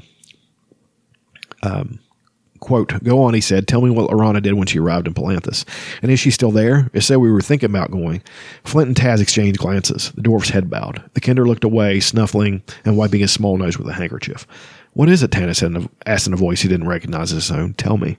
Slowly, Flint related the story. I'm sorry, Tanis, the dwarf said, wheezing. I let her down. The old dwarf began to sob so pitifully that Tanis's heart ached with sorrow. Clasping his friend in his arms, he held him tightly. It wasn't your fault, Flint, he said, his voice harsh with tears. It's mine, if anyone's. It was for me she risked death and worse. Start placing blame and you end up cursing the gods, said Riverwind, laying his hand on Tanis' shoulder. Thus do my people say. Tanis was not comforted. What time is the Dark Lady to come? That's, of course, we know Kidiara. Noon, said Taz softly. Now it was nearly noon, and Tanis stood with the arrival of the citizens of Calaman, waiting for the arrival of the Dark Lady. Gilthanas stood some distance from Tanis, pointedly ignoring him. The half-elf couldn't blame him. Gilthanas knew why Laurana had left. He knew what bait Kidiara had used to snare his sister. When he asked Tanis coldly if it was true that he had been with the Dragon High Lord Kidiara, Tanis could not deny it. I don't blame Gilthanas for being upset. It was Tanis' actions that led to this. You can argue about his motivations, but I never cared for Gilthanas much of a character. As a character, he's kind of boring. The most exciting thing about him is that he fell in love with a dragon, like literally. So, anyway, then Kidiara arrives. Quote, the blue dragon circled lazily above the city in slow spirals, then landed leisurely within bowshot of the city walls. A deathly hush fell upon the city as the dragon's rider stood up in the stirrups. Removing her helm, the Dark Lady began to speak, her voice ringing through the clear air. By now you have heard that I have captured the elf woman you call the Golden General, Kidiara shouted. In case you need proof, I have this to show you. She raised her hand. Tanis saw the flash of sunlight on a beautifully crafted silver helm. In my other hand, though you cannot see it from where you stand, I have a lock of golden hair. I will leave you both these here on the plain when I depart, that you may have something to remember your general by. There was a harsh murmur from the people lining the walls. Kitty Yar stopped speaking a moment, regarding them coldly. God, she fucking hate her. Watching her, Tanis dug his nails into his flesh to force himself to remain calm. He caught himself contemplating a mad scheme to leap from the wall and attack her where she stood. That's to his credit. I think he actually would have done that. He would have tried to kill her, and no holds barred. Goldmoon, seeing the wild, desperate look on his face, moved near and laid her hand on his arm. She felt his body shaking. Then he stiffened at her touch, bringing himself under control. Looking down at his clenched hands, she was horrified to see blood trickling down his wrists. The elf maid, I'm not going to say Lorana's full name here, Lorana, has been taken to the Queen of Darkness in Naraka. She will remain as hostage with the Queen until the following conditions are met. First, the Queen demands that a human called Barum, the Everman, be turned over her immediately. Second, she demands that the good dragons return to Sanction, where they will give themselves up to Lord Ariacus. Finally, the elf war Gilthanus will call for the knights of Slamnia and the elves of both Qualnesi and Silvanesti tribes to lay down their arms. The dwarf Flint Fireforge will require of his people that they do the same. What authority does Flint Fireforge have over both the hill dwarves and the mountain dwarves, who are now fighting with each other for the first time in a couple hundred years? Good sir, who do you think you are? He's not from a noble family or anything like that. He's a very well respected guy within the community, but this is obviously a ruse. This is not going to work. They know it's not going to work. I think it's a distracting tactic. And Gilthanus, to his credit, sees it. Quote, "This is madness," Gilthanus called out in answer, stepping forward to the edge of the wall and staring down at the Dark Lady. "We cannot agree to these demands. We have no idea who this Barum is or where to find him. I can't answer for my people, nor can I answer for the good dragons. These demands are totally unreasonable." "The Queen is not unreasonable," Kitty Arthur replied smoothly. "Her dark majesty has foreseen that these demands will need time to be acted upon. It is a delaying tactic. You have 3 weeks. If within that time you have not found the man Barum, who we believe to be in the area around Flotsam, and if you have not sent away the good dragons, I will return in this time. You will find more than a lock of your general's hair before the gates of Calaman." Kitty Arthur paused. "You will find her head." From a writer's standpoint and seeing other writers, that the Kitty Arthur pause was not necessary. The basic "you will find her head" is much more to the point and shocking, I think. So anyway, with that, she gets back on her dragon, flies off. Horrible piece of shit that she is. Quote, "For long moments no one spoke or moved. The people stared down at the helm lying before the wall. The red ribbons fluttering bravely from the top of the silver helm seemed the only movement, the only color. Then someone cried out in terror, pointing. Upon the horizon appeared an incredible sight. So awful was it that no one believed in it at first, each thinking privately he must be going mad. But the object drifted closer, and all were forced to admit its reality. Then that did not diminish the horror. Thus it was that the people of Krynn had their first, that's actually not true, I'll get into that in a second, had their first glimpse of Lord Ariac's most ingenious war machine, the Flying Citadels. Working in depths of the temples of Sanction, the black-robed magic users and dark clerics ripped a castle from its foundations and sent it into the skies. Now floating upon dark gray storm clouds, lit by jagged barbs of white lightning, surrounded by 100 flights of red and black dragons, the citadel loomed over Calaman, blocking out the noon sun and casting its dreadful shadow over the city. The people fled the walls in terror. Dragon fear worked its terrible spell, causing panic and despair to fall upon all who dwelt in Calaman. But the citadels of dragons did not attack. 3 weeks their Dark Queen had ordered.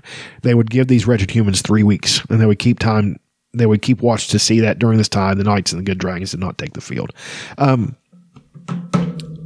There is a part of the Talda source book where these were not from Ansalon. So this thing says, these flying citadels are these giant chunks of rock that, as I said, use magic and stuff to float in the air. It might be, if that source book was true, that they were from Taldus, that they are the gnomes there who are both skilled in massive technology and magic, had done this. They had chiseled a fortress out and had gotten it to float, but then it kind of got away from them, and then Ariacus had claimed one, or maybe even it might be more than one, and had brought it over to Ansalon to use it. That would have been a nice link between the two continents, And actually, when they go into the Citadel later, when they have a big fight, which is going to be in the next part, which is an awesome giant fight that really, it's worthy of any fantasy, the end showdown, the long night and things like that. Remember growing up watching college football on Saturday, and you'd tune into CBS and some SEC team was just beating down the Citadel. That's all I could think about. Every time you mentioned the Citadel, Florida would hang 80 on them in the first half and play their third stringers. The thing I think about when the Citadel is Hank Hill trying to explain why he loves fishing. And one of the things he said was, he's like, when you're out there fishing, you don't have to think about that pushy gal trying to get into the Citadel.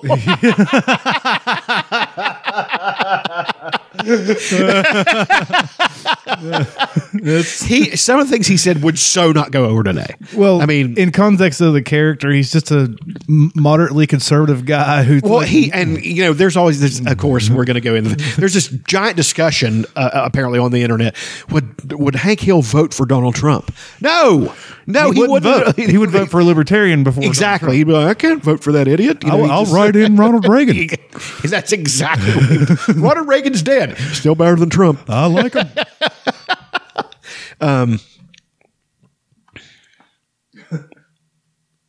Tanis then, after this whole thing, tells Barham, "You're going with me to Naraka. We're going to go back and get Laurana. We're going to not back. We're going to get Laurana. You're coming with me. I don't care if I have to drag you there." And of course, he's going to try to go alone. I mean, it's Tanis. He's not going to try to drag his friends in this, but of course, that's not going to happen. Quote, turning abruptly, he was not surprised to feel a strong hand grip his arm. "I know what you're going to say, Caramon." Tanis did not turn around, and the answer is no. Barham and I are going alone. "Then you'll go to your deaths alone," Caramon said quietly, holding on to Tanis firmly. "If so, then that's what I'll do." Tanis tried without success to break free of the big man. "Yeah, there's nothing you could do from that guy grabbing you." "I'm not taking any of you with me." "And you'll fail," Caramon said. "Is that what you want? Are you going to just find a way to die that will end your guilt?" That's pretty poignant coming from Caramon. "If so, I can offer you my sword right now. But if you truly want to free Laurana, then you're going to need help." "The gods have reunited us," Goldman said gently. "They have brought us together again in our time of greatest need. It is a sign from the gods, Tanis. Don't deny it." The half-elf bowed his head. He could not cry. There were no tears left. Tasselhoff's small hand slipped into his. That's the word. I mean, that's the most gut-wrenching thing. Imagine that he'd come up and grab his friend's hand, that little lovable thief. "Besides," said the Kender cheerfully, "think how much trouble you get into without me." So,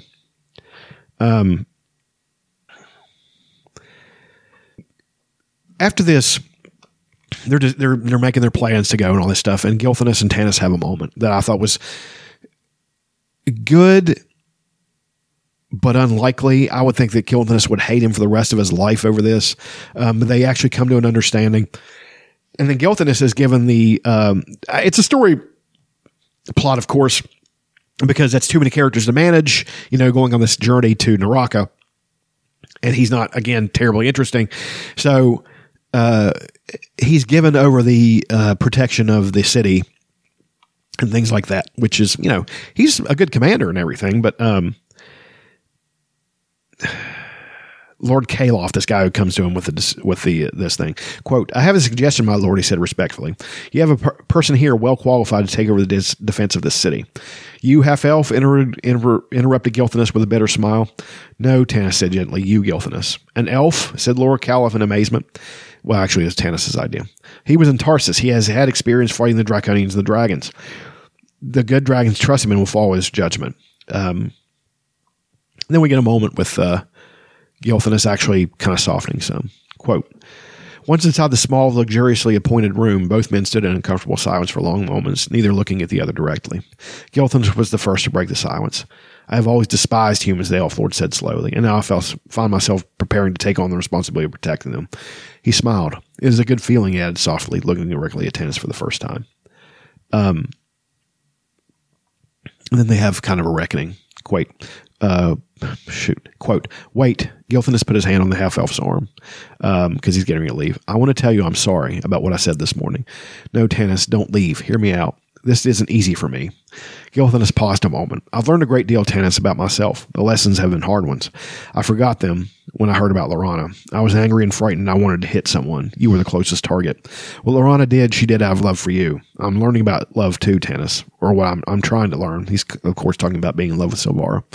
His voice was bitter. "Mostly I'm learning about pain. That's my problem." Tanis was watching him now. Gilthanas hand was still on his shoulder. And I know now, after I've had time to think, Gilthanas continued softly, that what Lorana did was right. She had to go, or her love would have been meaningless. She had faith in you, believed in you enough to go to you. Man, it's sometimes complex to say all this stuff. When she heard you were dying, even though it meant going to that evil place. Tanis' head bowed. Gilthanas gripped him tightly, both his hands on his shoulder. Theros Einfeld said once that in all the years he had lived, he had never seen anything done out of love come to evil. That is not true.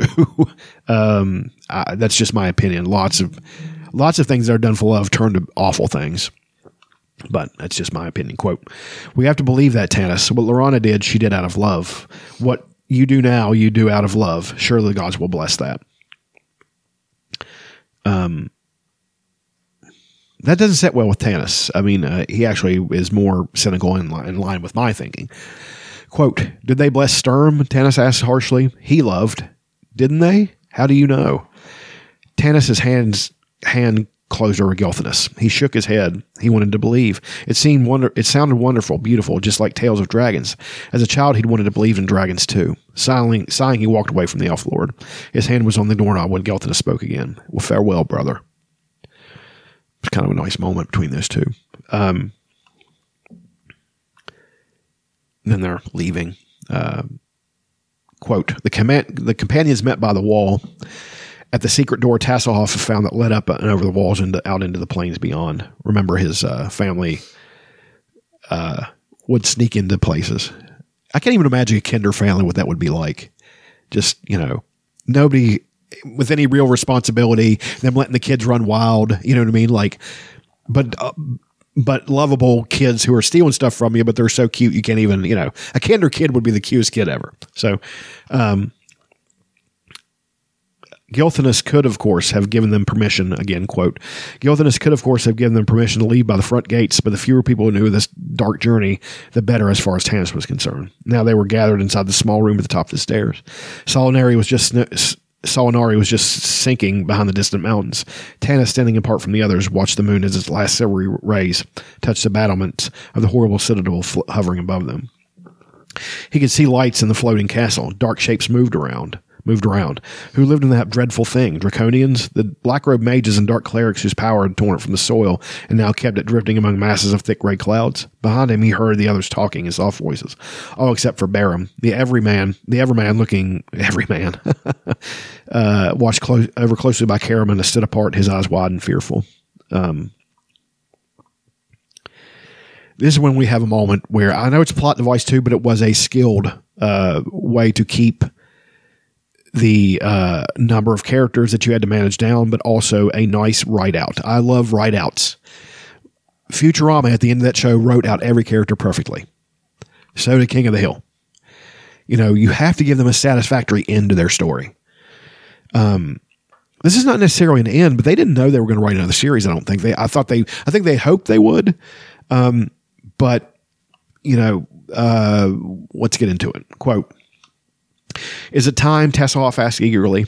Tanis smiled, his hand reaching out fondly to stroke Taz's ridiculous topknot of hair. In a changing world, kinders remain constant. Yes, Tanis said, it is time. His eyes went to Riverwind, for some of us. As the plainsman met the half-elf's steady, unwavering gaze, the thoughts in his mind were reflected in his face, as clear to Tanis as clouds flitting across the night sky. First, Riverwind was uncomprehending. Perhaps he had not even heard Tanis's words. Then the plainsman realized what had been said. Now he understood, and his stern, rigid face flushed. The brown eyes flared. Tanis said nothing. He simply shifted his gaze to Gold Moon. He's telling them that they can't come with him. Quote, walking to him, Tanis put his hands on the tall man's shoulders, looking into the plainsman's dark eyes. Your work is done, my friend, Tanis said. You have walked winter's path far enough. Here our roads separate. Ours leads into a bleak desert. Yours wends its way in through green and blossoming trees. This is a little flowery, but I still like it. Quote, you have a responsibility to the son or daughter you are bringing into the world. Remember, Goldmoon's pregnant. He put his hand on Goldmoon's shoulder, now drawing her near, seeing her about to protest. The baby will be born in the autumn, Tanis said softly, when the Valen woods are red and golden. Don't cry, my dear, he gathered Goldmoon into his arms. The Valen woods will grow again, and you will take the young warrior or the young maiden in the solace, and you will tell him a story of two people who loved each other so much they brought hope into the world of dragons. He kissed her beautiful hair. Then Tika, weeping softly, took his place, bidding Goldmoon farewell. Tanis turned to Riverwind. The plainsman's stern mask was gone. His face showed plainly the marks of his grief. Tanis himself could barely see through his tears. Gilthanas will need help planning the defense of the city. Tanis cleared his throat. I wish to the gods that this was truly the end of your dark winter, but I'm afraid it must last a little longer. The gods are with us, my friend, my brother, Riverwind said brokenly, embracing the half-elf. May they be with you as well. We will wait here for your return. I always thought that's a nice parting. This book is a lot about partings. It's the end of the series. Actually, it's not. There's another Chronicles book that they wrote, I think, at least 20 years after this one. So, maybe not 20 years, maybe like 15. But then they're moving out they get past the walls of the city. Quote, one by one, he watched them run across a strip of open grassland, racing to reach a shelter of the grove of trees beyond. Here, small, fast-flying brass dragons waited to carry them into the mountains. My turn, Tanis realized, seeing the others safely sheltered within the grove. This is it. For good or for evil, the story is drawing near its end. Glancing up, he saw Goldmoon and Riverwind watching from the small window in the tower room. For good or for evil. What if it does end in darkness? Tanis wondered for the first time. What will become of the world? What will become of those I'm leaving behind? Instead, he looked up at these two people who were dear to him as a family he'd never known. And as he watched, he saw Goldmoon light a candle. For a brief instant, the flame illuminated her face and Riverwind's. They raised their hands in parting, then extinguished the flame, lest unfriendly eyes see it. Taking a deep breath, Tanis turned and tempted himself to run. The darkness might conquer, but it could never extinguish hope. And though one candle or many might flicker and die, new candles will be lit from the old. Thus, hope's flame always burns, lighting the darkness until the coming of the day. That particular moment right there would make a powerful scene in a movie. Where they're waving them goodbye and they're like, they pretty much all think they're going to die and, they have reason to believe so. I mean, things are not hopeful at the moment. So, but these two writers, as we talked before, seem to have a skillful awareness of, well, we need to lighten this up because this is dark stuff. So the next chapter cuts to the name of the chapter and it's part of book. There's different books within the book, book 1, book 2, book 3. This is the beginning of book 3, and the chapter is called An Old Man and a Golden Dragon, which is, I love this. Quote, he was an ancient gold dragon, the oldest of his kind. In his day, he had been a fierce warrior. The scar of his victories were visible on his wrinkled golden skin. His name had once been as shining as his glories, but he had forgotten it long ago. A few of the younger, irreverent gold dragons referred to affectionately as Pyrite, fool's gold, due to his not infrequent habit of mentally fading out of the present and reliving his past. Kind of reminds me of that red dragon, Matafleur, or Flamestrike from the first book. She saved basically everybody by killing that younger big red dragon in Verminard. Well, they killed Verminard, but she, saved everybody pretty much. Quote, most of his teeth were gone. It had been eons since he had munched up a nice bit of deer meat or torn apart a goblin. He was able to gum a rabbit now and then, but mostly he lived on oatmeal. When Pyrite lived in the present, he was an intelligent, if irascible, companion. His vision was dimming, though he refused to admit it, and he was as deaf as a doorknob. His mind was quick. His conversation was still as sharp as a tooth, so the saying went among dragons. It was just that he rarely discussed the same topic as anyone else in his company. But when he was back in his past, the other golds took to their caves, for when he remembered them, he could still throw spells remarkably well, and his breath weapons were as effective as ever. On this day, however, Pyrite was neither in past nor in present. He lay on the plains of Istwild, napping in the warm spring sunshine. Next to him sat an old man doing the same thing, his head pillowed on the dragon's flank. A battered and shapeless pointed hat rested over the old man's face to shield his eyes from the sun. We all know who this is. A long white beard flowed out from under the hat. Booted feet stuck out from beneath the long mouse-colored robes.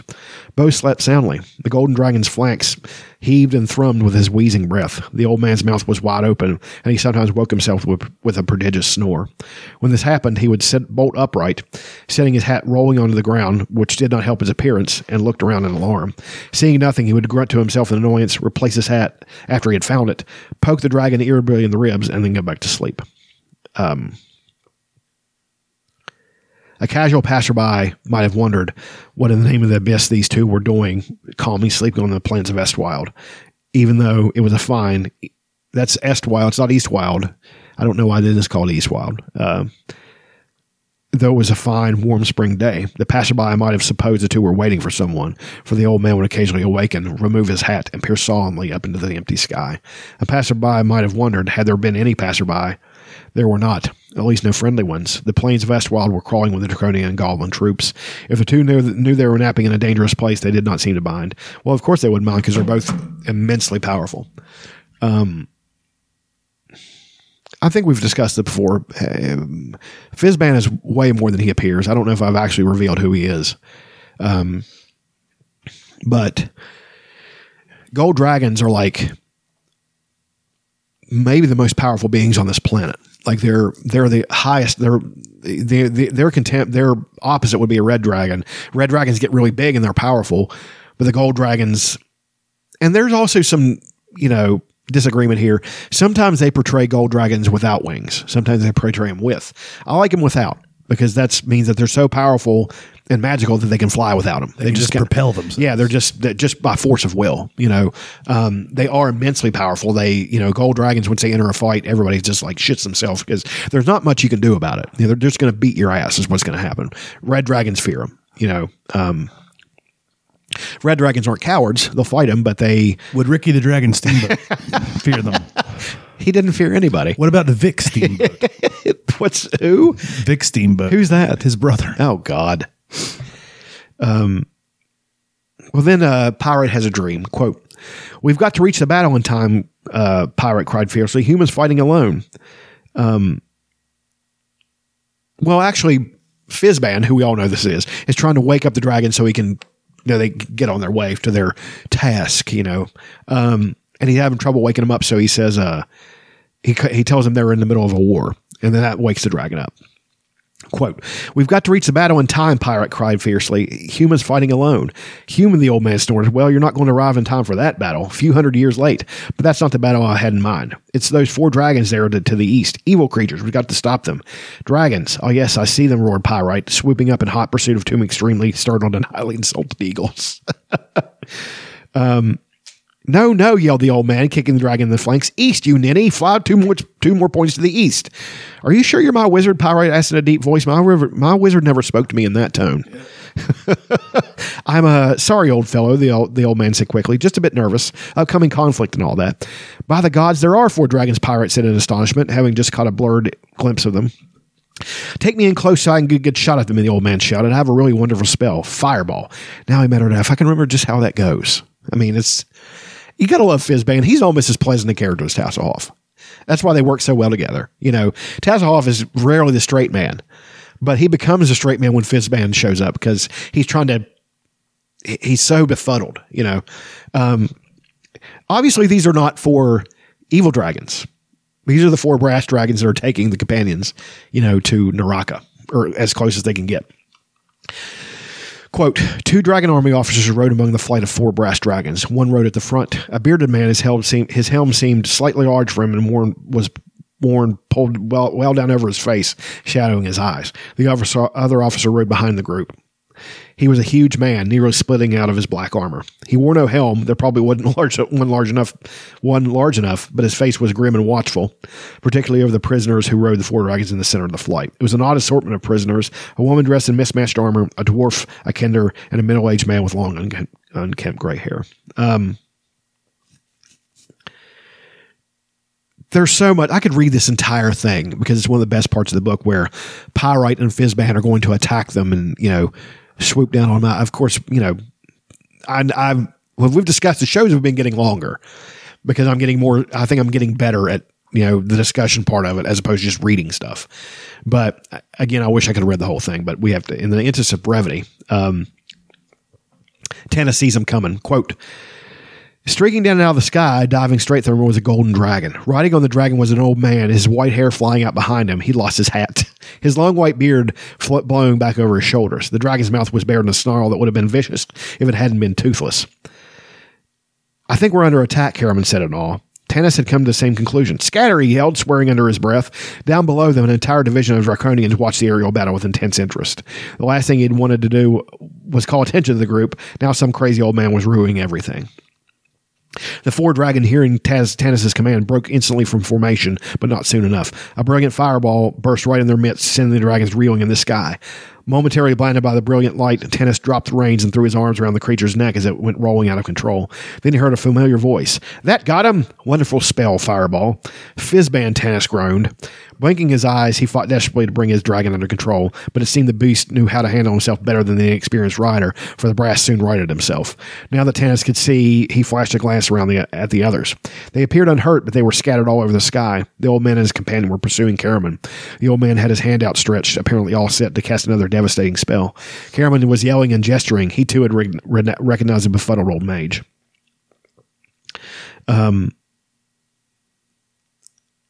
I didn't highlight this part, but I have to read it. Quote, racing toward Fizban from behind came Flint and Tasselhoff, the Kinder shrieking in glee and waving his hands, Flint hanging on for dear life. The dwarf looked positively green. Then Fizban it shoots lightning at Karaman and barely misses. You know, this is a big misadventure. You know, just two old men who think they're doing the right thing, you know. And then Tanis points at his dragon. He urges his dragon, quote, attack, he commanded the dragon. Don't hurt him, just drive him out of there. To his amazement, the brass refused. Shaking his head, the dragon began to circle, and suddenly occurred to Tanis. It suddenly occurred to Tanis that the creature intended to land. What? Are you mad? Tanis swore the dragon. You're taking us down to the dragon armies. The beast knew how to handle, well, no, so. In vain, Tanis pleaded with his dragon. Baron, sitting behind Tika, clutched the woman so desperately she could barely breathe. The Everman's eyes were on the Draconians who were swarming over the plains toward where the dragons were going to land. Karen was flailing about wildly, trying to avoid the lightning bolts that zapped all around him. Flint had even come to life, tugging frantically as dragons ranged, roaring in anger. While Tanis was still yelling wildly at Fizban, the old man followed after them all, herding the brass dragons before him like sheep. They get into this big discussion about Tanis is trying to get everybody together, and the brass dragons land, and we get another suggestion of who Fizban really is and how powerful he is. Quote, just as he started to order them into battle, Tanis that is, the old man came running up from where he had landed his ancient gold dragon. Shoo, said the old man to the brass dragon. Shoo, get away. Go back to wherever you came from. No, wait! Tanis nearly tore out his beard in frustration, watching as the old man ran among the brass dragons, waving his arms like a farmer's wife driving her chickens to shelter. Then the half-elf stopped swearing, for, to his astonishment, the brass dragons prostrated themselves flat on the ground before the old man in his mouse-colored robes. Then, lifting their wings, they soared gracefully into the air. Of course, they have the exchange with everybody trying to figure out, Fizban trying to figure out, he knows perfectly well who all these people are. Of course, you know, those dragons wouldn't have just bowed to him and flew off if he was just some crazy old magician. They know exactly who he is. So it was, well, that gold dragon probably doesn't because he's just too old. But an old magician doesn't just hang out with an ancient gold dragon and tell him what to do. So they have the comedy team moment, quote, no, damn it, Tanis yanked off his helm. I'm Tanis Half-Elven, remember Fizban beamed. Tanis Half-Elven, so pleased to see you again, sir. Grabbing Tanis's hand, he shook it heartily. Confound it, Tanis snapped in exasperation, snapping his hand to the old man's grip. But you were riding dragons. Those were good dragons, Tanis shouted. They've come back. No one told me, the old man gasped indignantly. So, I think that Fizban knew that had they continued to find the dragon, something bad would have happened. Like he's intervening so now they have to go by foot to try to get to Naraka through the mountains. And he has basically just said he's going to travel with them. There was a moment where he just basically tells Tanis, I'm going with you and there's nothing you can do about it. And then that befuddled thing about him falls away, and Tanis is like, you know, they do that a lot where Fizban will suddenly just look at you and you kind of know what he is. He's just too powerful. There's nothing you can do to make him do anything. So we're in very short. We're going to get into who actually is, and it's the last part, and we're getting to that, cutting to it to the end. But the gold dragon can't go with them, of course. So Fizban has him shrink down to this little gold statue. Quote, here, Fizban said to Taz as they ran, hold out your hand. Taz did as instructed. Then the Kender caught his breath in awe. He would have come to a dead stop to examine it, except Tanis caught him by the arm and dragged him forward. In the palm of Taz's hand gleamed a tiny golden figure of a dragon, carved in exquisite detail. Taz imagined he could see even the scars on the wings. 2 small red jewels glittered in the eyes. Then as Taz watched, the jewels winked out as golden eyelids closed over them. Oh, Fizban, it's beautiful. Can I truly keep it? Taz yelled over his shoulder to the old man who was puffing along behind. Sure, my boy, Fizban beamed. At least until this adventure's ended. Or it ends us, Tanis muttered, climbing rapidly over the rocks. The Draconians were drawing near and near. Okay, we come to a point that I just... of course, the purpose of the story, they have to go through that. They can't just come to this last part. These Draconians are chasing them. They chase through a mountain pass. They come to this rickety bridge. It falls down. Fizban, I'll do a couple quotes, but I'm just trying to get through this because the last part I wanted to discuss, and it's, one of the best written parts of the book. So, quote, near sundown, the companions came to a halt. They stood on a small rocky ledge about 3/4 of the way up the side of the mountain. Before them was a deep, narrow gorge. Far below, they could see a river winding its way through the bottom of the gorge like a glistening snake. It must be a 400-foot drop, Tanis calculated. The trail they stood on hugged the side of the mountain with a sheer cliff on one side and nothing but air on the other. There was only one way across the gorge. The bridge across the narrow gorge was of a unique construction. Huge Valenwood limbs were driven into the sides of the mountain on either side of the gorge. These limbs formed an X shape that supported the wooden plank platform. Long ago, the structure must have been an architectural marvel, but now the wooden planks were rotted and splitting. If there had been a railing, it had long since fallen into the chasm below. Even as they watched, the timbers creaked and shuddered in the chill wind of the evening. They start to cross it, and Tanis is, of course, coming when him being the point of view character for the entire this entire part of the book. Quote, Tanis was nearly halfway across when part of the platform gave way, the rotten wood splintering beneath his feet. Acting instinctively in a paroxysm of terror, he clutched desperately at the planking and caught hold of the edge, but the rotten wood crumbled in his grasp. His fingers slipped and a hand closed over his wrist. Bear him, Tanis gasped. Hold on, he forced himself to hang limply, knowing that any movement on his part would only make Baron's hand hold on him harder to maintain. Baron pulls him up. The Draconians are chasing them, and then the other part of the bridge falls out where they're trying to get across, like the center of it falls. So then Fizban leaps into the action. Quote, hearing the old man chant, Tanis felt his heart sink. Then he reminded himself bitterly that they couldn't really be in a worse position. Baron next to him was watching the Draconians with stoic composure that Tanis found startling to remember that Baron didn't fear death. He would always return to life. Tanis fired again, and another Draconian howled in pain. He's using his bow, of course. So intent was he on targets that he had forgot Fizban until he heard Baron gasp in astonishment. Glancing up, Tanis saw Baron staring into the sky. Following Baron's gaze, the elf was so astonished he nearly dropped his bow. Descending from the clouds, glittering brightly in the dying rays of the sun, was a long golden bridge span. Guided by motions of the old man's hand, the golden span dropped down out of the heavens to close the gap in the bridge. It's just there is... I don't know if this is true or not, but they say that this whole book series was based on an actual Dungeons & Dragons session. Like they were playing this, and all the things that happened actually happened in that session, and they stuck to them. I can't see that being true because there's so many random things that happen in the Dungeons & Dragons module and adventure. So, but I think that some things do happen. This strikes me as something that might have happened. Like they used the wizard to create this golden... There actually is a spell, I think I remember, in one of the magic books where it says there's a golden bridge you can use to close this. I mean, it's weird, but it's something that happened in the book. Quote, and at that moment, the other half of the wooden bridge, the half still standing, the half that led to safety on the other side of the canyon, creaked, crumbled, and fell into the canyon. In the name of the gods, Caramon gulped in fear, catching hold of Tanis and dragging him back just as the half-elf had been about to set foot on the wooden planking. Trapped, Tanis said hoarsely, watching the logs tumble end over end to the ravine, his soul seeming to plummet with them. On the other side, he could hear Tika scream, her cries blending with the exultant shouts of the Draconians. There was a rending, snapping sound. The Draconians' cries of exultation changed at once to horror and fear. Look, Tanis cried in wild excitement. Look. Tanis glancing back in time to see the other part of the wooden bridge tumble into the ravine, carrying with it most of the Draconians. He felt the golden span shudder. We'll fall too, Caramon swore. There's nothing to support. And it didn't need support. It's just magic force.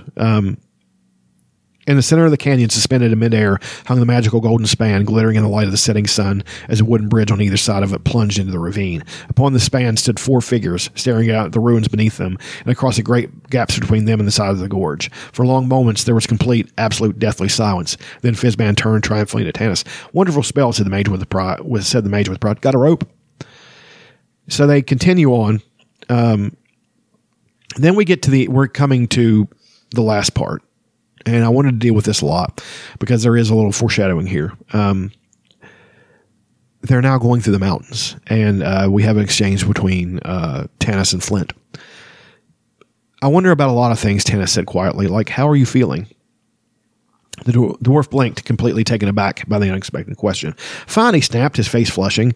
"It's just sometimes I've seen you rub your left arm," Tanis continued. "Rheumatism," the dwarf growled. "You know, it has always bothers me in the spring, and sleeping on the ground does help. I thought you'd said we should be moving along." The dwarf busied himself with packing.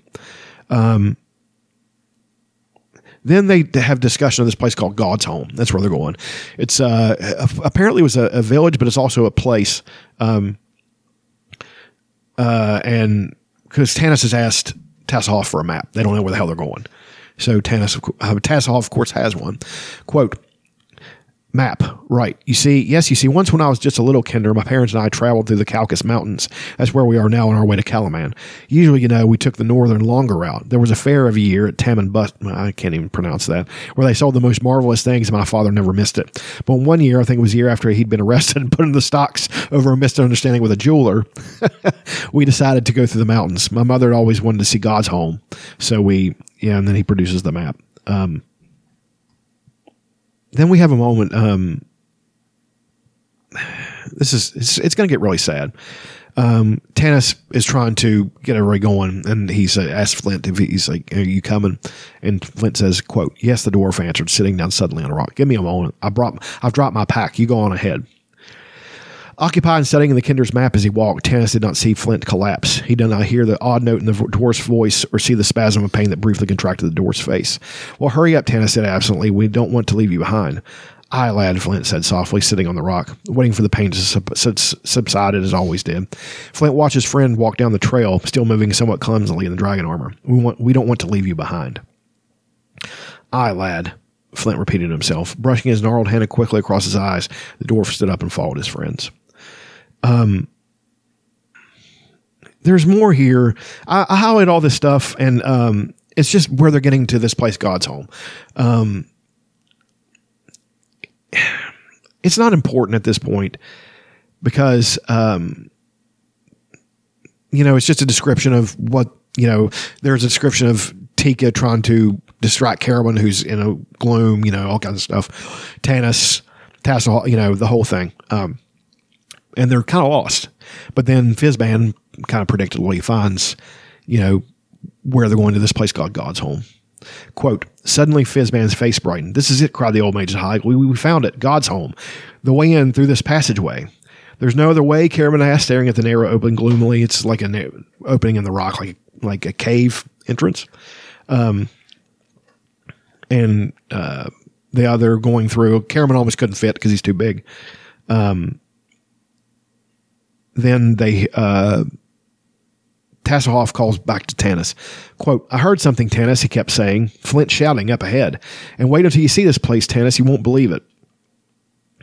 "Not exactly the place I'd choose to live if I were a god," Tasslehoff remarked in a subdued voice. Tanis was forced to agree. They stood at the center of a circular depression in the center of a mountain. The first thing that struck Tanis when he looked upon God's Home was the overwhelming desolation and emptiness of the place. All along the path into the mountains, the companions had seen signs of new life, trees budding, grass greening, wildflowers pushing their way through the mud and remnants of snow. But here there was nothing. The bottom of the bowl was perfectly smooth and flat, totally barren, gray and lifeless.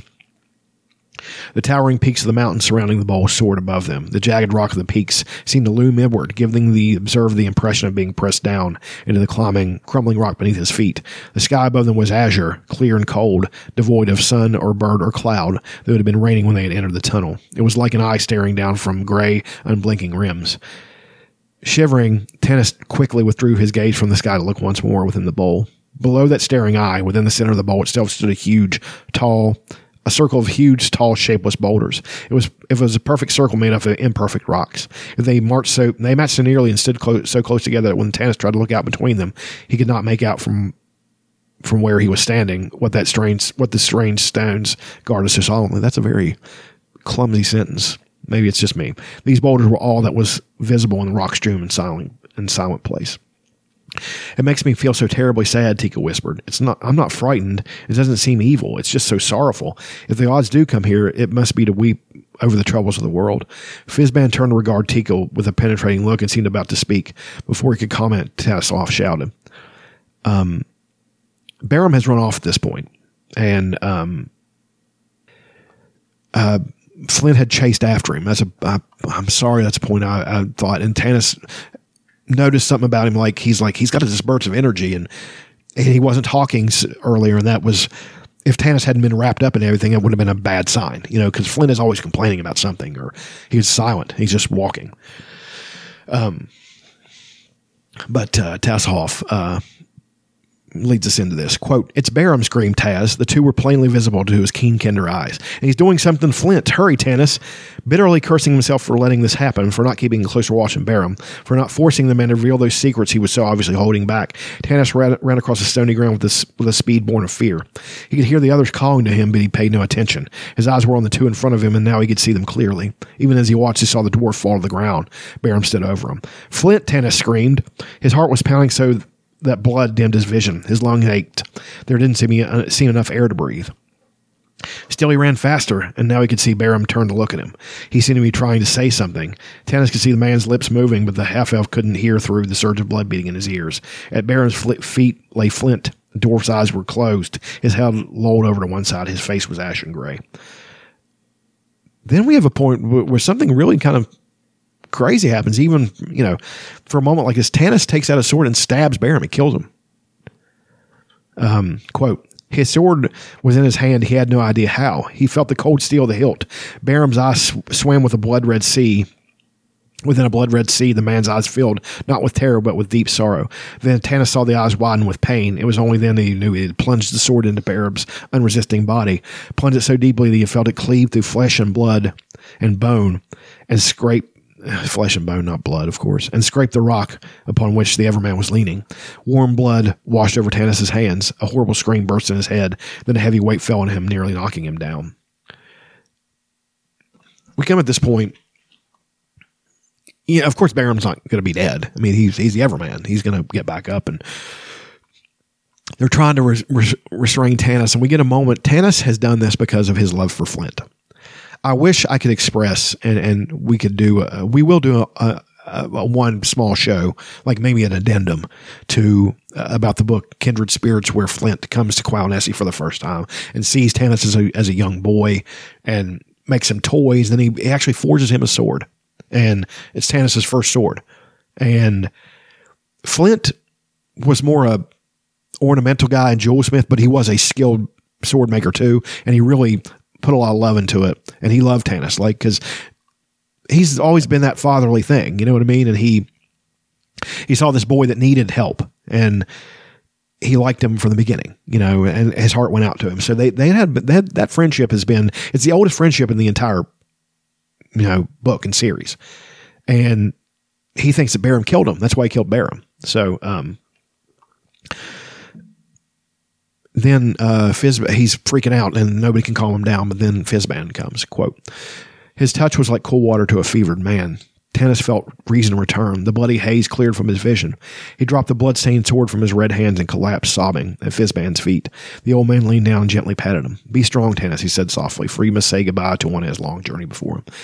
Tanis, remember, Flint," he gasped. Fizban nodded sadly, glancing at Barum's body. "Come along. There's nothing more we can do here." Swallowing his tears, Tanis staggered to his feet.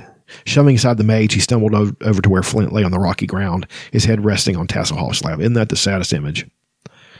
The dwarf smiled as he saw the half-elf approach. Tanis dropped down on his knees beside his oldest friend. Taking Flint's gnarled hand into his, the half-elf held it fast. I almost lost him, Tanis, Flint said. With his other hand, he tapped his chest. Baron was just about to slip out through that other hole in the rocks over there when this old heart of mine finally burst. He heard me cry out, I guess, because the next thing I knew, he had me in his arms and was laying me down the rocks. Baron wasn't hurting him. He's actually a good person. He just heard him cry out and was helping him. Then he didn't harm you, Tanis could barely speak. Flint managed to snort. Harm me? He couldn't harm a mouse, Tanis. He's as gentle as Tika. The dwarf smiled up at the girl who also knelt beside him. You take care of that big oaf Caramon, you hear? He said to her. See, he comes in out of the rain. I mean, this is sad. I will, Flint, Tika wept. At least you won't be trying to drown me anymore, the dwarf grumbled, his eyes resting fondly on Caramon. If you see that brother of yours, give him a kick in the robes for me. Caramon could not speak. He only shook his head. I'll go look after Baron, the big man mumbled. Taking hold of Tika, he gently helped her stand and led her away. No, Flint, you can't go off adventuring without me, Taz wailed. You'll get into no end of trouble. You know you will. I gotta be honest, I'm having a hard time keeping it together, kinda, because, that's the worst part is Tasselhoff having to deal with this. And of course, Flint being Flint answers it in a Flint kind of way. It'll be the first moment of peace I've had since we met, the dwarf said gruffly. I want you to have my helm, the one with the griffin's mane. He glared at Tanis sternly, then turned his gaze back to the sobbing Kender. Sighing, he patted Taz's hand. There, lad, don't take on so. I've had a happy life, best with faithful friends. I've seen evil things, but I've seen a lot of good things too. And now hope has come into the world. I hate to leave you, his rapidly dimming vision focused on Tanis, just when you need me. But I've taught you all I know, lad. Everything will be fine. I know, fine. His voice sank. He closed his eyes, breathing heavily. Tanis held tightly to his hand. Tasselhoff buried his face in Flint's shoulder. Then Fizban appeared, standing at Flint's feet. The dwarf opened his eyes. I know you now, he said softly, his eyes bright as he looked at Fizban. You'll come with me, won't you? At least at the beginning of the journey, so I won't be alone. I've walked with friends so long, I feel kind of funny going off like this by myself. I'll come with you, Fizban promised gently. Close your eyes and rest now, Flint. The troubles of this world are yours no longer. You have earned the right to sleep. Sleep, the dwarf said, smiling. Yes, that's what I need. Wake me when you're ready. Wake me when it's time to leave. Flint's eyes closed. He drew in a smooth, easy breath and let it out. Tanis pressed the dwarf's hand to his lips. Farewell, old friend, the half-elf whispered, and he placed the hand on the dwarf's still chest. No, Flint, no, screaming wildly, Tasselhoff flung himself across the dwarf's body. Gently, Tanis lifted the sobbing Kender in his arms. Taz kicked and fought, but Tanis held him firmly like a child, and finally Taz subsided, exhausted, clinging to Tanis. Clinging to Tanis, he wept bitterly. Then Fizban comes up and picks up Flint's body, and and Tanis wants to give him a proper burial. He wants to build a cairn for him, because that's what you do for a dwarf there. You build a cairn. But Fizban tells him, no, I told him he wouldn't travel alone, so I'm going with him.